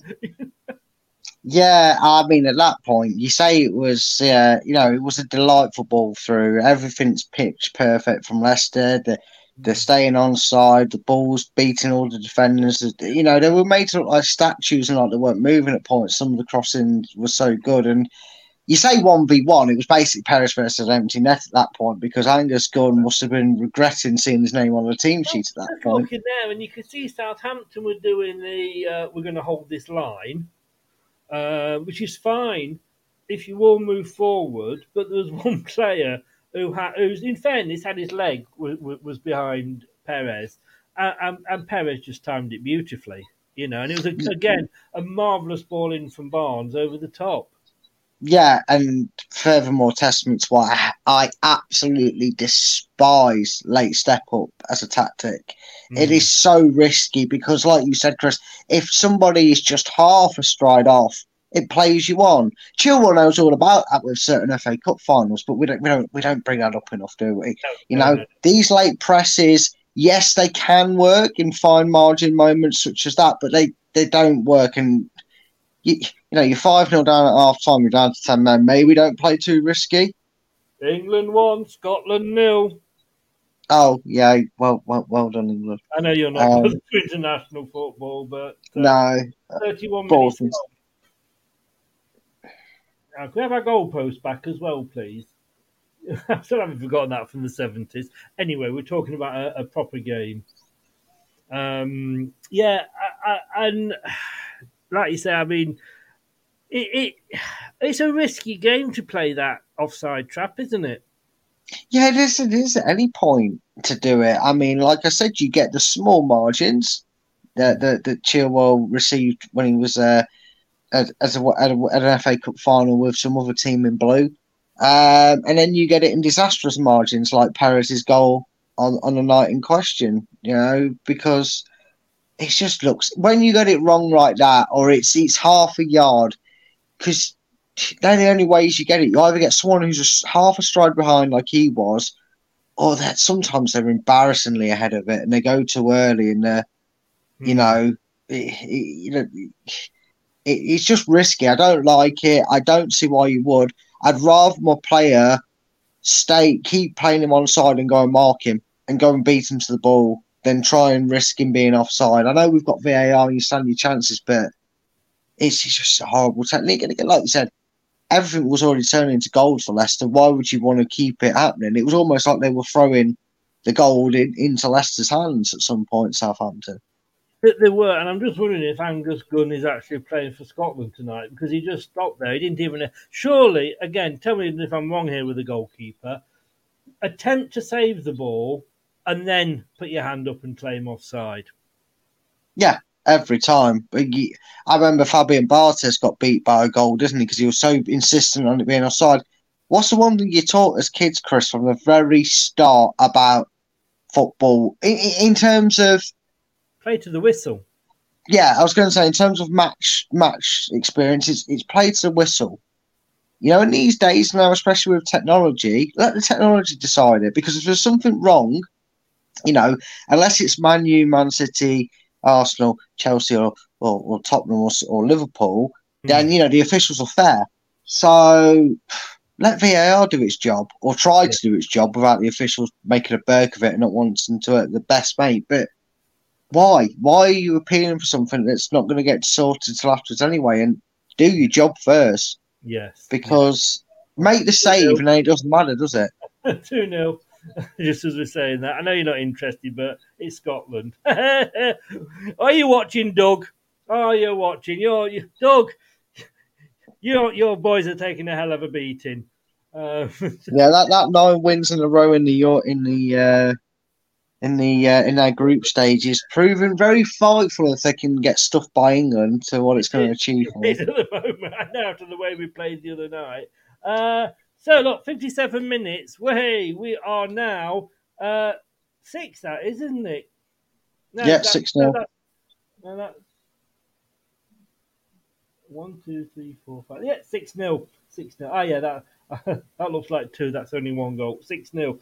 And then, within a minute, it's all kicked off again. And it's on that far side, that left-hand side.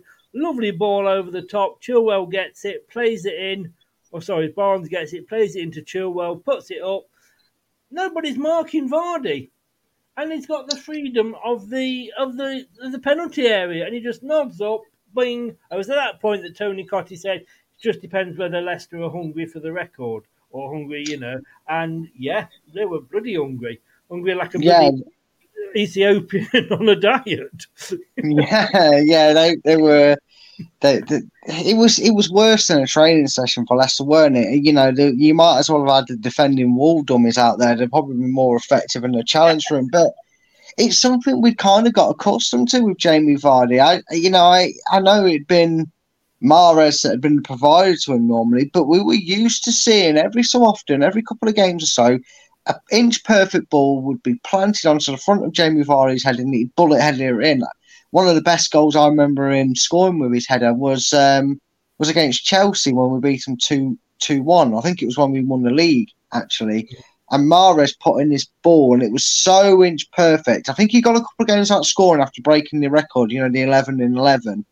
And this ball just went straight across the front, and he headed it inch perfect, and he had no defender near him in that one. So it was something we used to seeing with Vardy when it came to a headed goal, but I mean, everything was so damning of Southampton. They couldn't defend a cross into the box. It was at that point.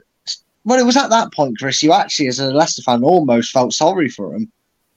Well, not the players, Southampton fans maybe, because they were trying their best to stay. I think they realised they got Manchester. I think they got Manchester City in the league, and then Manchester City in the cup with the next two games. And can I just say something you don't get used to seeing is VAR actually making a quick decision, but you can tell it's not a Premier League game because they made such a quick decision on that penalty that you didn't even know the game had stopped. Highfields, is it your 51st birthday today, or was it your 51st birthday then? Yes, which day was it? Yeah. I don't want to waste a happy birthday on you if it's not. You know what I mean? We've got to be. We can't just be throwing out these happy birthdays here willy nilly. They have to be special. And then, okay, so here, in fairness, the Southampton fans next to us were, because at that point, when you go so many down, you're thinking like, oh my God, is this really?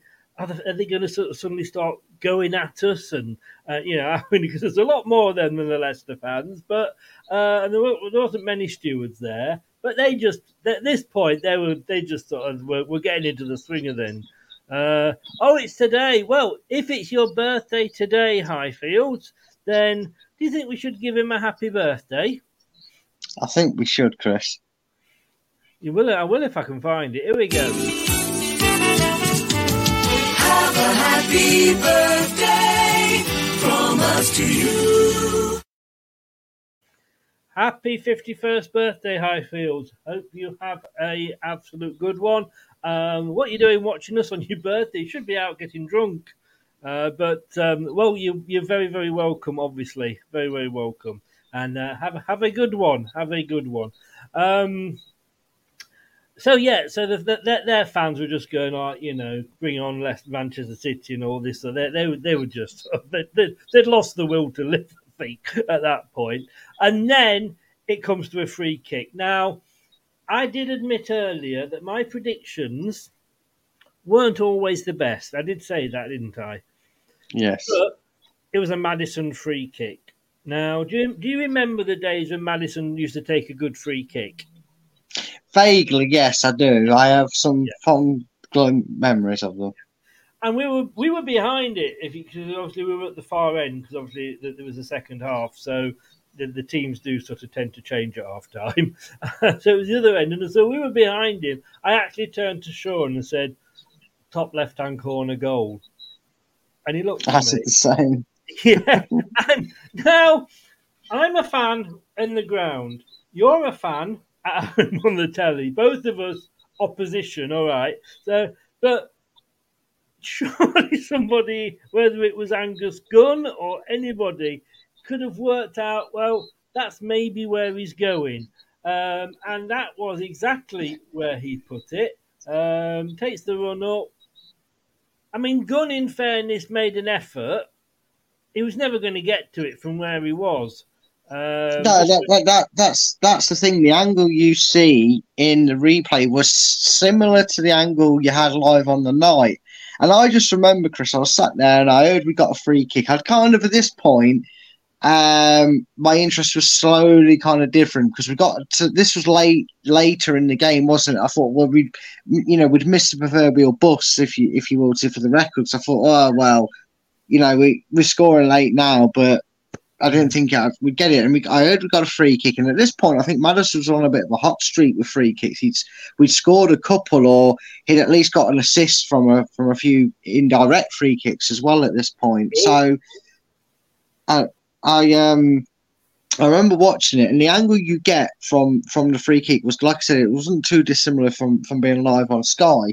In fact, I think the whole video is cut from Sky's package to how we saw it anyway. So I remember looking at it and thinking, their goalkeeper's about 3 yards too far over that side, and he's not organised the rule. The wall is a mismatch in height. You know, you want your two tall men central, and I think you had one on the end, one in the middle, and you had two smaller guys either side of him. And I'm thinking, if he puts up, looking at, I think Vestergaard was off the pitch by then. In fairness, yeah, so they'd already lost that height. Not that it made any difference. As me and Kate were telling you, he doesn't jump. He can't jump, which is amazing. Was that Hollywood film, White Men Can't Jump? Yeah, it was. Yeah, it was. And I just remember seeing it then. And I don't know how I do it, but I can do it a few times with free kicks. There's some past free kicks I've seen where I've looked at it and thought, well, just put it there and it's in. And I thought, so if Madders just gets this over the wall, with height, it's got to have a bit of height to it. It can't just like go over, because otherwise Angus Gunn might have actually fumbled a hand onto it. But I thought, if he hits that with enough power and gets it over the wall, I said, it's only in one place he's putting it. It's top left. The goalkeeper's way too far over. The wall's not going to too disjointed in height to stop it. And like you said, if I can see it watching it on my Diddy phone, as I was, and you can see it sitting in the stands, and probably every other person... far end of the ground as well. My eyes, yeah, really brilliant. And maybe even the clapping scene himself was going, Madders, you're a beautiful human being. Put it top left. You know. I'm just looking at the wall now. I don't know that what is Vestergaard or not. I know he came off. I don't think they'd have taken him off at 85 minutes, would they? But it would have been before that, surely. But as I'm looking, right. So if you've got Maddison, literally that ball, right, is equal with the penalty spot. Fair enough, yeah. So, but it's just outside the D, right, but equal with the penalty spot. You know, in that sort of, so it's quite central. So he's got a number 17 defender. So if I'm Gunn, if you like, so just to the right of the goal, but these are all only just inside the penalty box. You got one Southampton player. You then got 5 in the wall. Now this wall looked like that picture, The Ascent of Man. No. You start like basically. Yeah, I do know what you mean when it goes up and up in scale. That is like the ascent of Southampton, because it goes tall, reasonably tall, smaller as you go down. There's then a gap because there's the 2 Leicester players who are getting out the way, and then there's another 2 Southampton players to the left of that. Gunn. Okay, I suppose I can see why he stood there, because he is stood to the left-hand side of the goal. Central, but to the left, if that makes sense. Just to the left of the goal. No, I understand it. And Maddison had, they might as well have said, come and score. I mean, there's a huge area for him to aim at. Yeah, it was almost like one of them arcade games, where you've got like 1,000 points worth or whatever you want, tickets or whatever, where it's always in that top corner, but it was just big enough for it to, if you threw it dead straight there, it was a banker sort of thing. And I'm not talking like the Rig Carnival ones, I'm talking the actual ones where you actually had a chance to do it. And it just seemed like that. And I tell you what that tells me as well, and it probably didn't help maybe the 7 goals before. But when a defence is that disorganised, not just in its shape, but in its positioning, because, like I said to you, you'd have had 1 and 2 would have been in the middle, and then you'd have had the slightly shorter ones either side of them. Because when that free kick was positioned, if he goes over on the right-hand side of the shorter one, the keeper gets more time to see it, and he's more on that side, so he's covering it. And then the guy on the left, it goes over the wall, so Angus Gunn can see it coming around that far post, and again has better chance to react. Whereas if it goes over the top and middle, again you're taking out that equation of the left side of the goal because he's going more central, but B, he's got more chance of hitting one of their taller players and not going near the goal. So that tells me 2 things: either Angus Gunn wasn't being listened to, and they didn't trust him. Maybe maybe it had something to do with the 7 goals we conceded before. I don't know. I'm just saying, right? It also tells me that if he was organising a wall, then maybe that was a massive clue as to why he conceded 9 that night, because he doesn't have a fucking clue what he's doing. because that was so poor from all aspects. And the fact that it was a 5-man wall tells you they don't trust the goalkeeper to catch a cold, let alone a football that night. He wasn't, I don't think, first choice regular goalkeeper, was he? No, I think they've got an injury. And I do hate to see it, and all joking aside, because you watch that performance, mate, and it was his own cliche. The man was stood in the pouring down rain and couldn't catch a cold, let alone a football. You know, it was, and I do sympathise and hate to see it, because it doesn't matter where you play on the pitch. It's true what they say, Chris, isn't it? Sometimes you only get one chance to impress. Yeah. And I can't imagine that did him any favours in getting into the team anytime soon. I'm not even sure if he was especially if he was a goalkeeper second time around. Well, he was a goalkeeper's son, because Brian Gunn was a good goalkeeper for Norwich. Norwich City goalkeeper, yes. Played against us in the FA Cup. Remember that? Right. Yeah, Neil Lennon got sent off for throwing a punch. Oh. But I say, I'm not having a dig at goalkeepers, and I hate, although we do as fans, we do pick on players, let's be honest with you, but kick a player when they're down, but it was fucking awful. Looking at these goals, and I don't think I've ever looked. I mean, I've watched this show. I've got the DVD. I've got a list of them. I've got some DVDs here, and one of those is the 9-0. And I've watched it so many times. I've never really studied the goalkeeper like I have tonight with you, and having you along with your goalkeeping, hat on. He was fucking awful. I'm sorry. Yeah, I mean, I could have done better than that. Yeah, very true. First of all, Ward would have had better positioning, and second of all, Ward wasn't as bad as the shambolic defensive performance was making out. And I know people might say, "Oh well, Brad, then okay, you want to talk that goalkeeper reunion?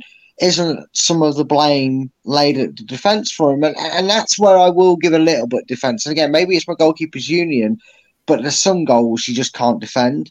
And I mean Southampton couldn't defend them quite literally, but even if at half time you just swapped out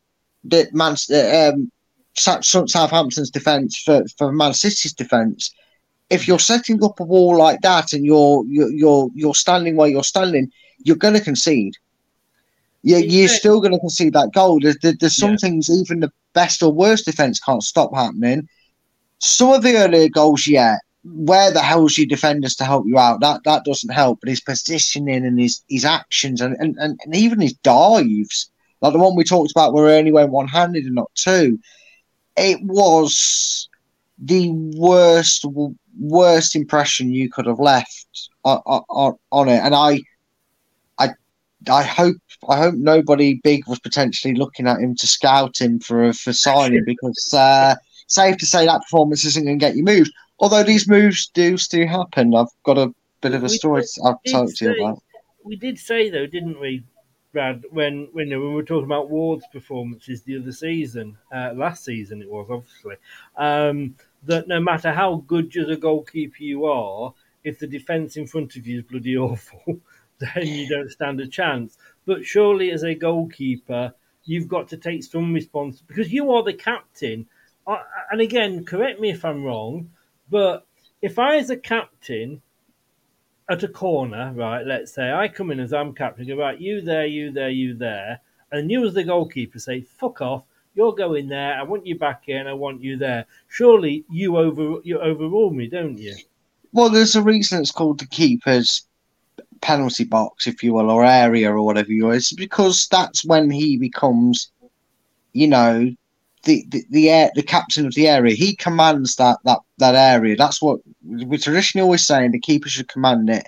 And at the end of the day, there'll be stuff that's worked on in training, and it might be down to the managerial choice whether it's zonal or it's man-to-man marking.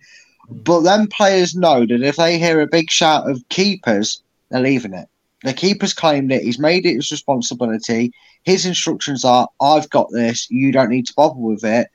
And if he doesn't shout anything, then he's telling you, I'm instructing you to deal with it because I cannot. Because if I come and try and deal with it, it's probably going to end in a mistake, and it's going to leave our goal unprotected because I'm out of position and flopping around on the deck like a fish, trying to get to the ball, and they're going to get a tap in. So it just, and again, we had this conversation with Ward that in some games it felt like the defence didn't trust him. And the second you've lost that trust, it's like any relationship, teammates, friendship, whatever. You lose trust, that's it. It's gone. There's no getting it back. Not at that point anyway. And unfortunately, like I said, Danny Ward. Look, I'm not saying every goal that Danny Ward conceded wasn't down to Danny Ward, because it was. There were some goals you go, well, okay, the defence went there, but you could have done a lot better. Because like you said, Chris, you shine as a goalkeeper when you look at a save he makes, and we're not talking world class tipping the ball around. We're looking at these saves where you go, oh, thank God he's there. Thank God we know he's good at reacting saves, because the defence have let him down and he saved our bacon. Come on, let's get our heads on it and go again. As soon as the defence were beat on that game, Chris, like I said, it was empty net season, because he was. I cannot think of a goal that we scored that night where you don't look at something in it and go, what are you doing as a goalkeeper? It was one of them where goalkeepers and a union, if I wasn't a Leicester fans, would have been like this, watching that game. I mean, we might have saved more, but you know what I mean? It was just, Yeah. Well, it then came, right, so we've got, that goal came on the 85th minute. And it had been a long night. It's obviously the ground's heavy because it's sodden, so it makes running around on it a lot harder. And then suddenly you've got Johnny Evans with his Irish accent shouting in your ear. Come on, I can't do an Irish accent. Come on, boys, we've got the record to go. And you could see him. I could see him from the crowd looking at him, and he was geeing them up. And I'm going, okay, we've got the record here. One more. We've got the record. Come on, we've got time to do it. And, there'll be a bit of time added on for the penalty and all that. And all the goals that have been scored, probably be about another 30 minutes added on. We can do this. And Jamie Vardy, onside, runs between two defenders. And he does what Jamie Vardy does best. And the referee catching up behind probably could have done with a pair of Elton John spectacles on, the ones that sort of go like that on the on the thing. Gave the penalty, and I think it was a penalty. But if anybody's going to win you a penalty in that situation, Jamie Vardy is. Yeah, it's bread and butter. Jamie Vardy running at the goal. He's already running down a particular side, whether it's on the left or the right, and he just knows. Wait for the commitment. And this keeper's going to commit very early. He's going to commit frantically. He looked a mess committing to it. And all Jamie Vardy needs to do then, which is exactly what it is, was drag the ball away, leave his leg, go over. And he was going to get it. And the defender that took him down. Sorry, mate. Oh, yeah, but I mean, the goalkeeper looked like he was going to take him out. And then when the defender does it anyway, it's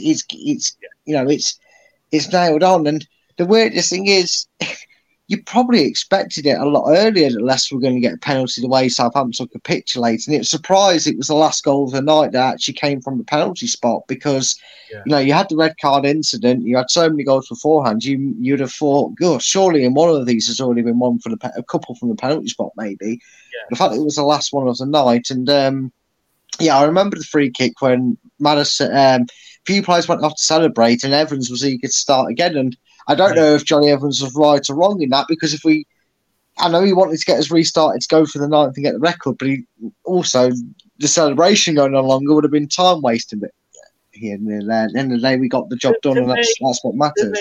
And I know which way that Craig would have gone, because he's not a Johnny Evans fan, but it doesn't matter if we'd started the game and then they'd broken away and scored at the other end and it was 8-1. Doesn't matter, because 8-0 wasn't a record.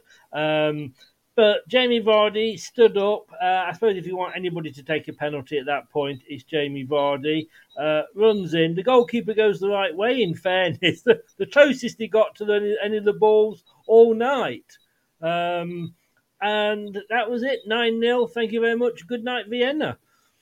Yeah, and Southampton fans could finally stop sobbing and go back to blaming it on the rain. At least with all the tears that must have been falling through the night, the rain was washing them away, and that perfect game that had it all. We actually we found the flare switch to activating Iosi Perez.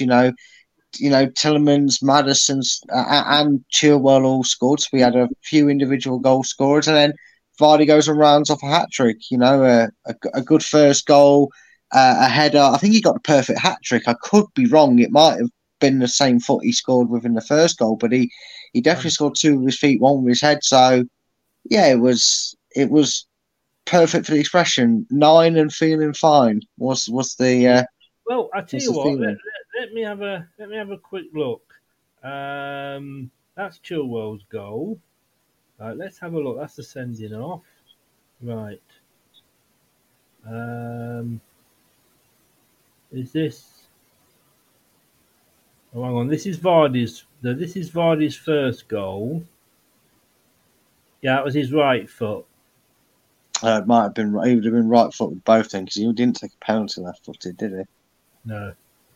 So the first one was right-footed. I'm assuming he didn't anyway. I mean, I can't imagine he would have. The first one was right-footed, of course. Then it was the header, and then obviously it was the penalty. But I mean, like I say, he could have left the ball on the floor, knelt down, and nodded it in, couldn't he? Really? Yeah, he really could have. What I find frustrating, I've got to be honest with you, looking at that is, within a year of that, we were fucking awful. Yeah, unfortunately, as much as some people want to reminisce about the past and bring it back in it, unfortunately, with the fast-paced nature of football and how it's forever changing, how we're forever changing how we do pretty much everything in football, from scouting players to the style of play and everything. There's only so long you can go being the same team week in, week out, season in, season out, because I know people, and we was one of them, Chris. We were one of the people that during the season afterwards we had that where you said, like we said, we were nowhere near the team that was doing what it was doing on that particular season.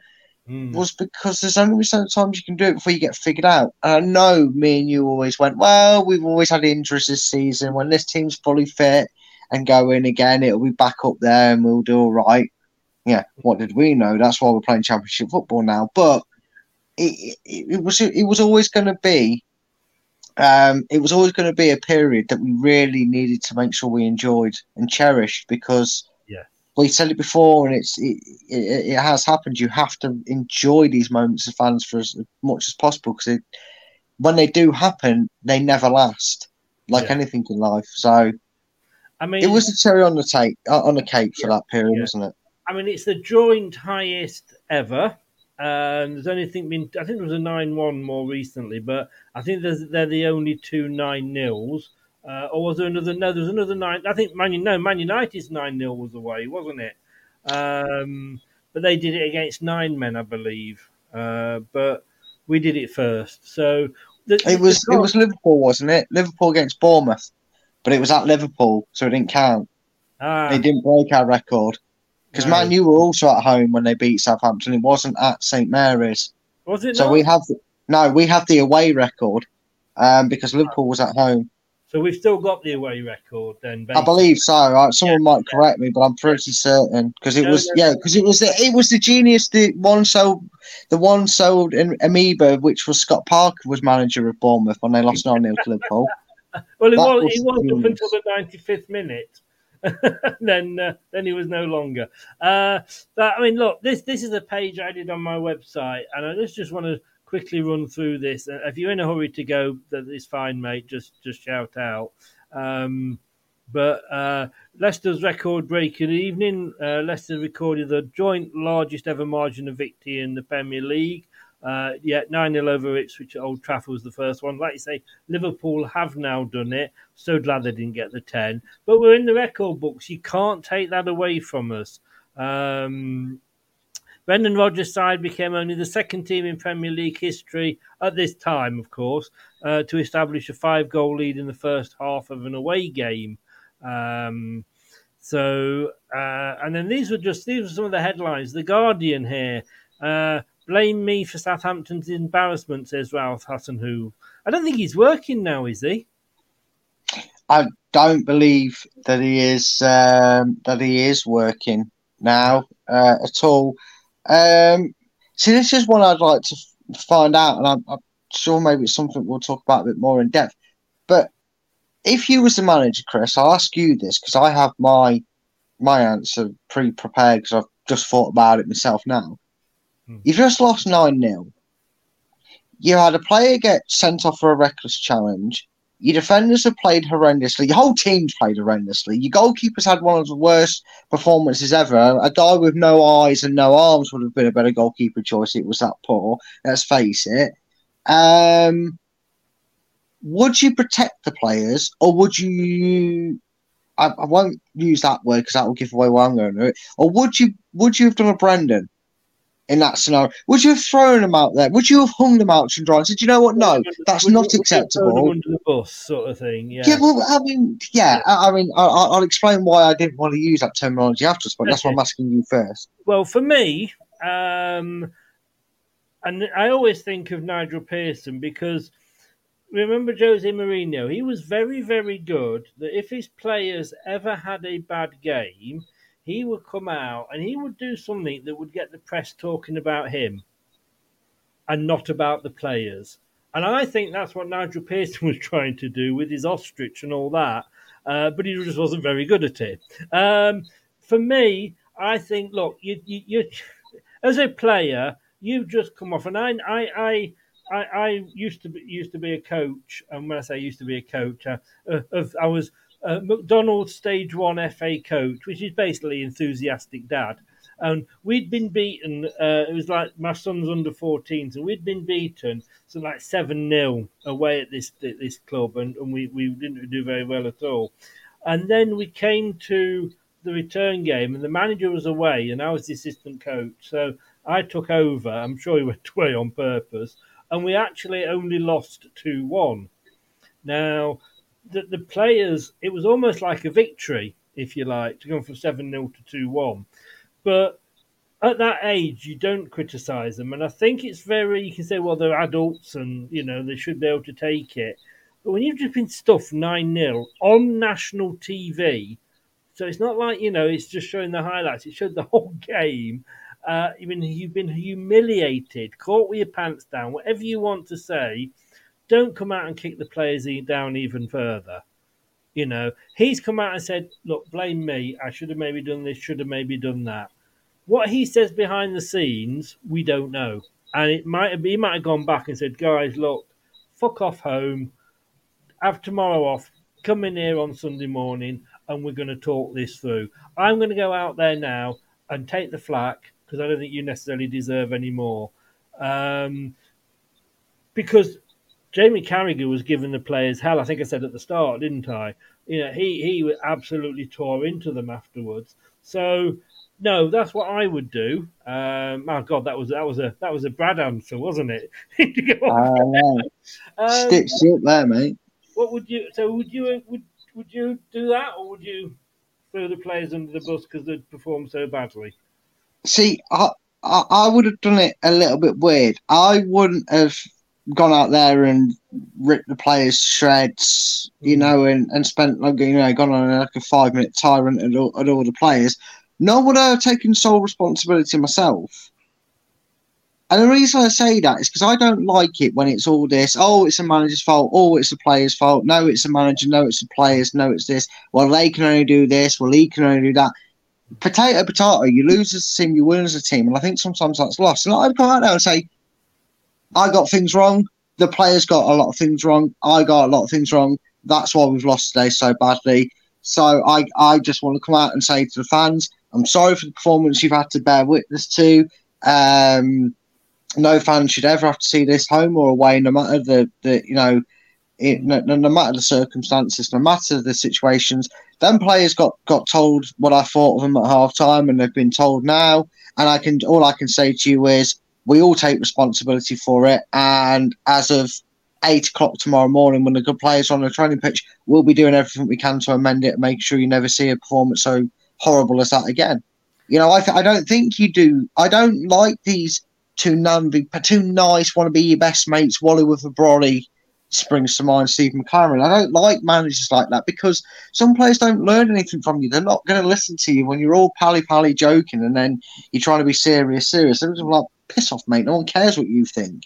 And I think you've got to be kind of a bit of both. You've got to take responsibility yourself, but you've got to be honest with the fans, because I would rather, as a fan, know that my manager's not going, oh, it's okay, guys, it was only 9-0, I'll take it, my bad, it's all my... No, I want to know I've played bad. I want someone to tell me that. And I agree with you totally. And I don't think, for example, O'Neill would have ever come out and thrown the players under the bus. But my God, or even Brian Clough. I don't ever remember Brian Clough criticising any of his players to the camera.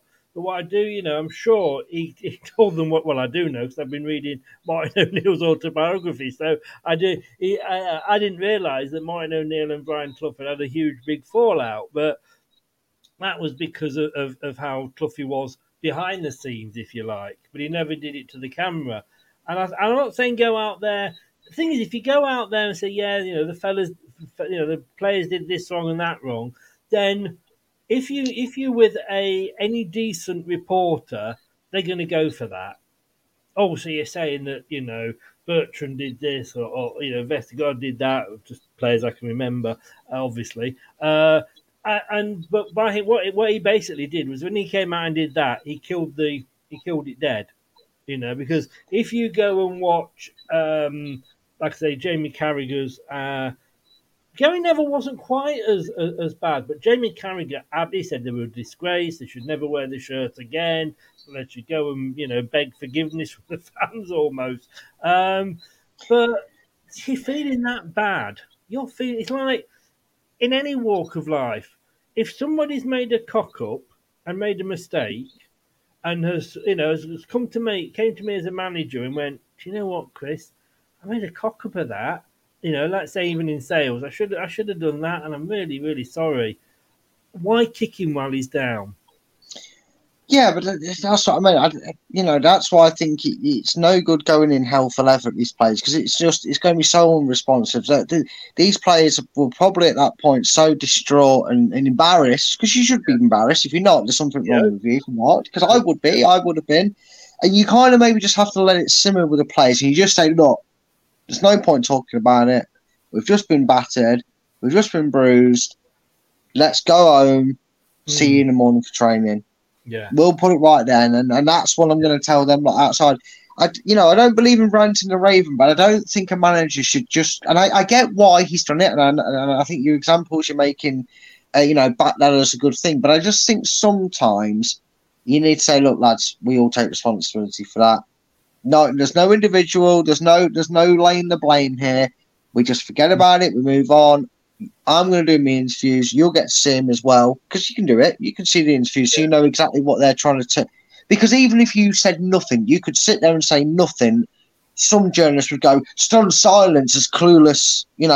Southampton. You are in a no-win situation, but if I go back to that, say the example, so in that sales department, you can hear somebody do something wrong and you've got all your team sat around you, and you get the phone.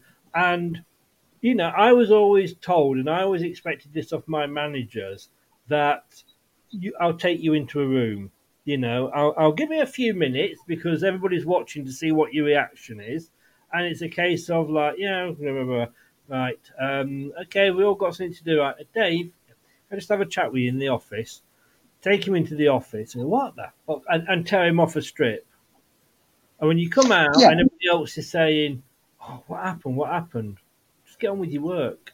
It's nothing to do with you. Do you know what I mean? It's sorted. He knows he did wrong, and I've told him I know he's done wrong as well. I don't think there's any need for doing that. So I saw why there's no easy. It depends on your management style, I guess, doesn't it? That's it. Yeah, I mean, it will. You ask any of these ex-players, it worked very well, strangely to effect with Fergie. But again, that was different times. These footballers were a different build back then, with the greatest respect. So yeah, that also plays a part of it as well. I mean, do you remember Arsene Wenger? He never saw anything, did he? He would. Well, he couldn't even see the zip on his coat do up because it never happened. Well, that's one of the great clips of all time, you know. But no, he never, because he wouldn't criticise, you know. And you know, he was very much a case of, and it's funny, you know. I did that one-to-one interview with Keith Hackett, who used to be chairman of the PGMOL, the Referees Association, and because I said to him, why won't referees come out and say straight away, you know, and talk to the camera straight away? And he said because the managers don't want them to. Because if they come out and explain why they've done something, then the managers can't always go and appeal against a decision. So it's the managers that don't want it. And, you know, the managers are coming out in a very volatile situation. And let's be honest with you, if I'd have been Ralph that night, I'm like, what the fuck am I going to say? I really don't want to go out and do this interview. And we've seen managers that haven't gone out and have sent either the captain or sent the assistant manager out to speak to the. I think Jose very often did that. He'd send his assistant out if he didn't want to talk to the camera because they'd lost.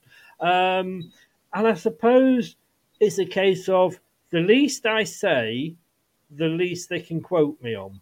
Yeah, they can say, like you said, stunned silence, but.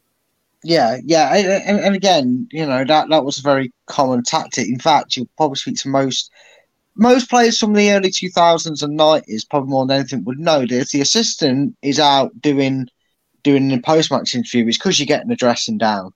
You're getting an off-camera dressing down, if you will, from the manager. He's making sure nobody's going home for another at least 10, 15 minutes while he's ranting and raving at you.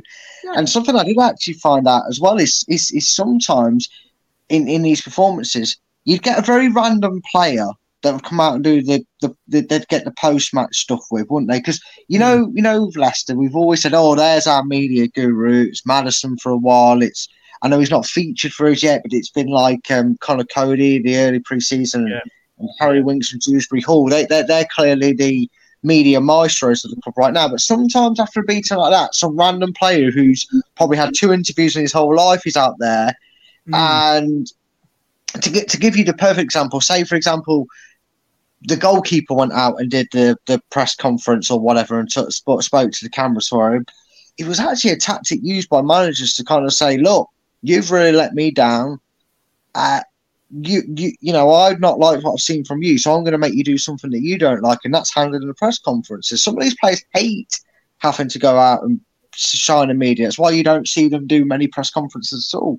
Some players are actually sent out as a form of punishment for it, so you know they're getting a scolding. They're hoping that when a manager closes the door, you know, they're thinking, "Oh God, don't say my name. Go with the press." You know, because sometimes it's just the assistant knocks and say, "Gaffer," they're asking if anyone's available. What do I tell them? And you know, some players said, "I was looking around, hoping he wouldn't go. You can get out there and explain why we've just conceded 6 goals or whatever." So yeah. It's a strange old world, isn't it? Yeah. Oh no, it is. It is.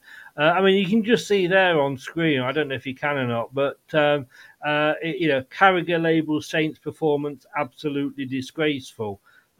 Saints versus Leicester, though, this was 9 things we learned. We can score, we can score, we can score, we can score, we can score.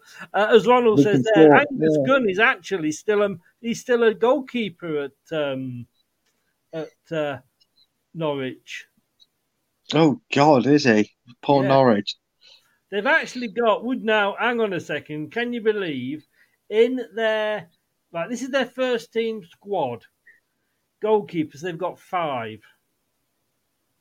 It's a very weird trend we're setting us and them, aren't we? I know. Let's just see. I don't know who's their regular goalkeeper.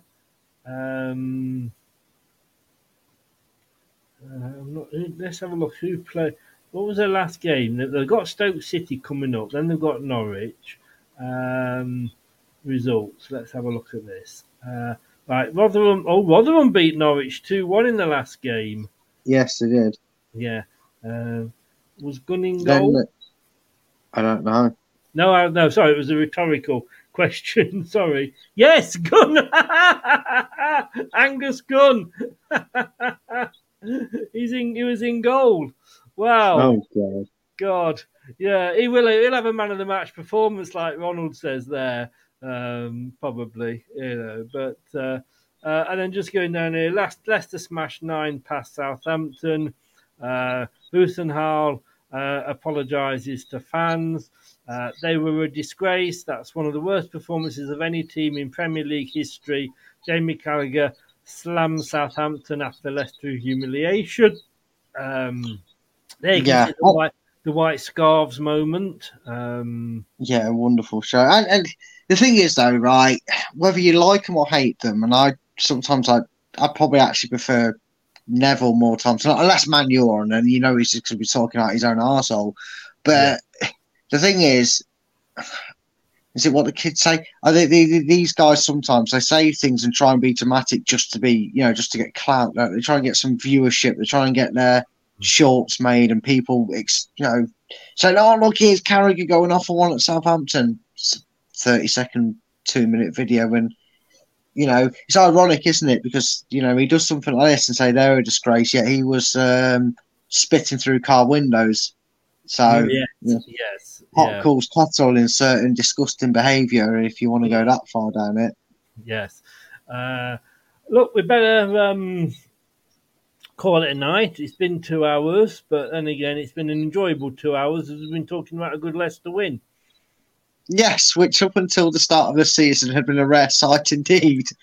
It's a bit bad when you've got to go back 5 years to talk about a game you enjoy. But Brad, thanks very much. At Full Time Focus is how they can follow you on Twitter or whatever it's called these days. We will both be back tomorrow at 8:00. Yes, we're doing the preview show. We've got a Southampton fan on.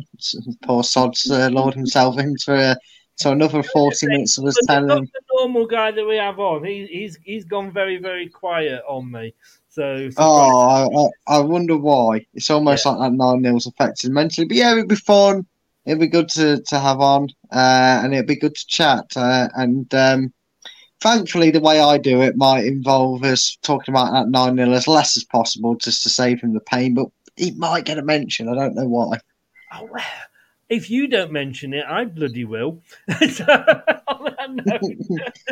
very much, Brad. It's been a pleasure having you on, and take care. And great report. If you haven't checked it out yet, on LTID TV 2, it was a look back at the ladies' transfer window. I was going to say looking back through the ladies' window, but that sounded wrong.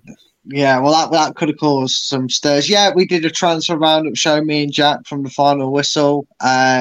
He joined me for it.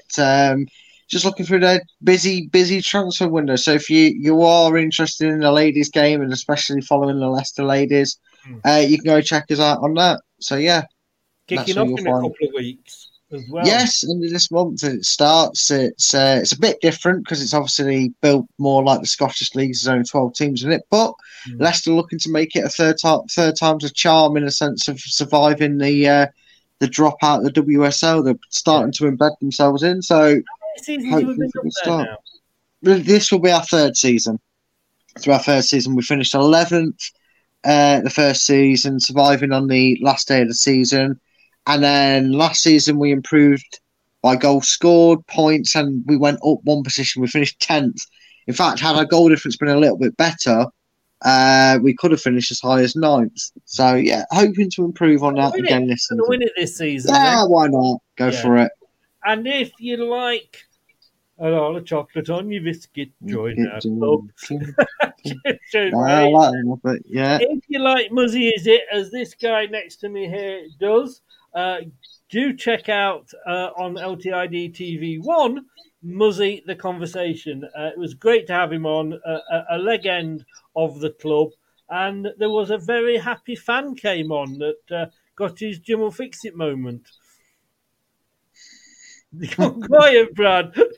I was expecting the video, that's why I paused for a second. But yeah, it was very good interview. I obviously was listening backstage to it, and you know what? To be fair, fantastic hosting job, Chris, because you only allowed me 2 questions, which probably was because I'd still be talking to Mussy right now if that wasn't the case. But you gave me 2 questions. I had about 7 or 8 going around in my head, and you started popping them like balloons with a giant pen because you kept either answering them or inadvertently Mussy would answer them for me because there's some questions I was going to ask and you already answered them. But yeah, it was a great show. Because I said to you beforehand, let me know what questions you want to ask. But the questions you asked were like, so obviously I needed to ask at some point, you know. And then it became difficult. Just tell me what you're going to ask, what you're going to talk about. And I went, well, all his career, you know what I mean? But hey, look, we got there and you got to speak to him. And I didn't embarrass you at all, I don't think. Yeah, right, yeah, okay, yeah, all right. It was like one of them parents at a beauty pageant, guys. He was there with the banners and the horn going, whoa! It was that embarrassing. Oh, it was funny. I enjoyed that moment. You'll get your own back. You know you will. Oh, well, you wait till tomorrow. Believe it or not, I can't show that clip at the moment because I think, it's 3-0 to England, is it? No, it's not. Right. I don't think I can show the clip because of YouTube stuff. I don't want to risk it anyway. So you're safe. You're safe for now. But if you want to see it, guys, go onto the LTID TV1 and check out the shorts. That's all I'll say. I'm surprised you said that. I was tempted to remove you from the stream as soon as you said, if you want to know where you can find it, just notify us. I was waiting for you. I'll see you tomorrow night at 8 o'clock, mate. Take care. Thanks very much. Yeah, see you then, mate. Take care, everybody. Bye-bye. Brad's phone's dying on him, so he needs to go. Do go out there and check that on LTID TV 2. If you like ladies football and the women, let's be honest with you, they didn't get relegated last season, so they actually did better than the men. And if you do like Muzzy, is it? Or any of we've got such a host of ex-players. I'm hoping to try and get Frank Sinclair on soon as well. He does keep. We discussed that, Ronald. We did discuss his overhead goal at Grimsby. Believe it or not, well, of course you believe it. And he was very honest and forthright about it. And he said he didn't. Well, no, I'm not going to say. Go and watch the video. Why should I tell you what we said? Go and watch the video. It's a good one. And and these players, they give their time up free. They don't have to do these things, but it's so good when they do. But absolutely brilliant. But it was an amazing goal. His favourite goal as well. Right. I will see you along with Brad on this channel tomorrow night at 8 o'clock. We're going to be talking to a Southampton fan, and we may just mention the 9-0 again. This has been LTID TV. I've been Chris. Thank you all for watching and listening. If you're listening on the podcast, this is Arnie. And it's a very good night. Take care, and thanks for watching and joining in. Good night. Thanks for watching. These videos are tremendous. You better like them too, or I'll be back. This podcast is proud to be part of the TalkSport Fan Network. TalkSport. Powered by fans. That will conclude this evening's entertainment.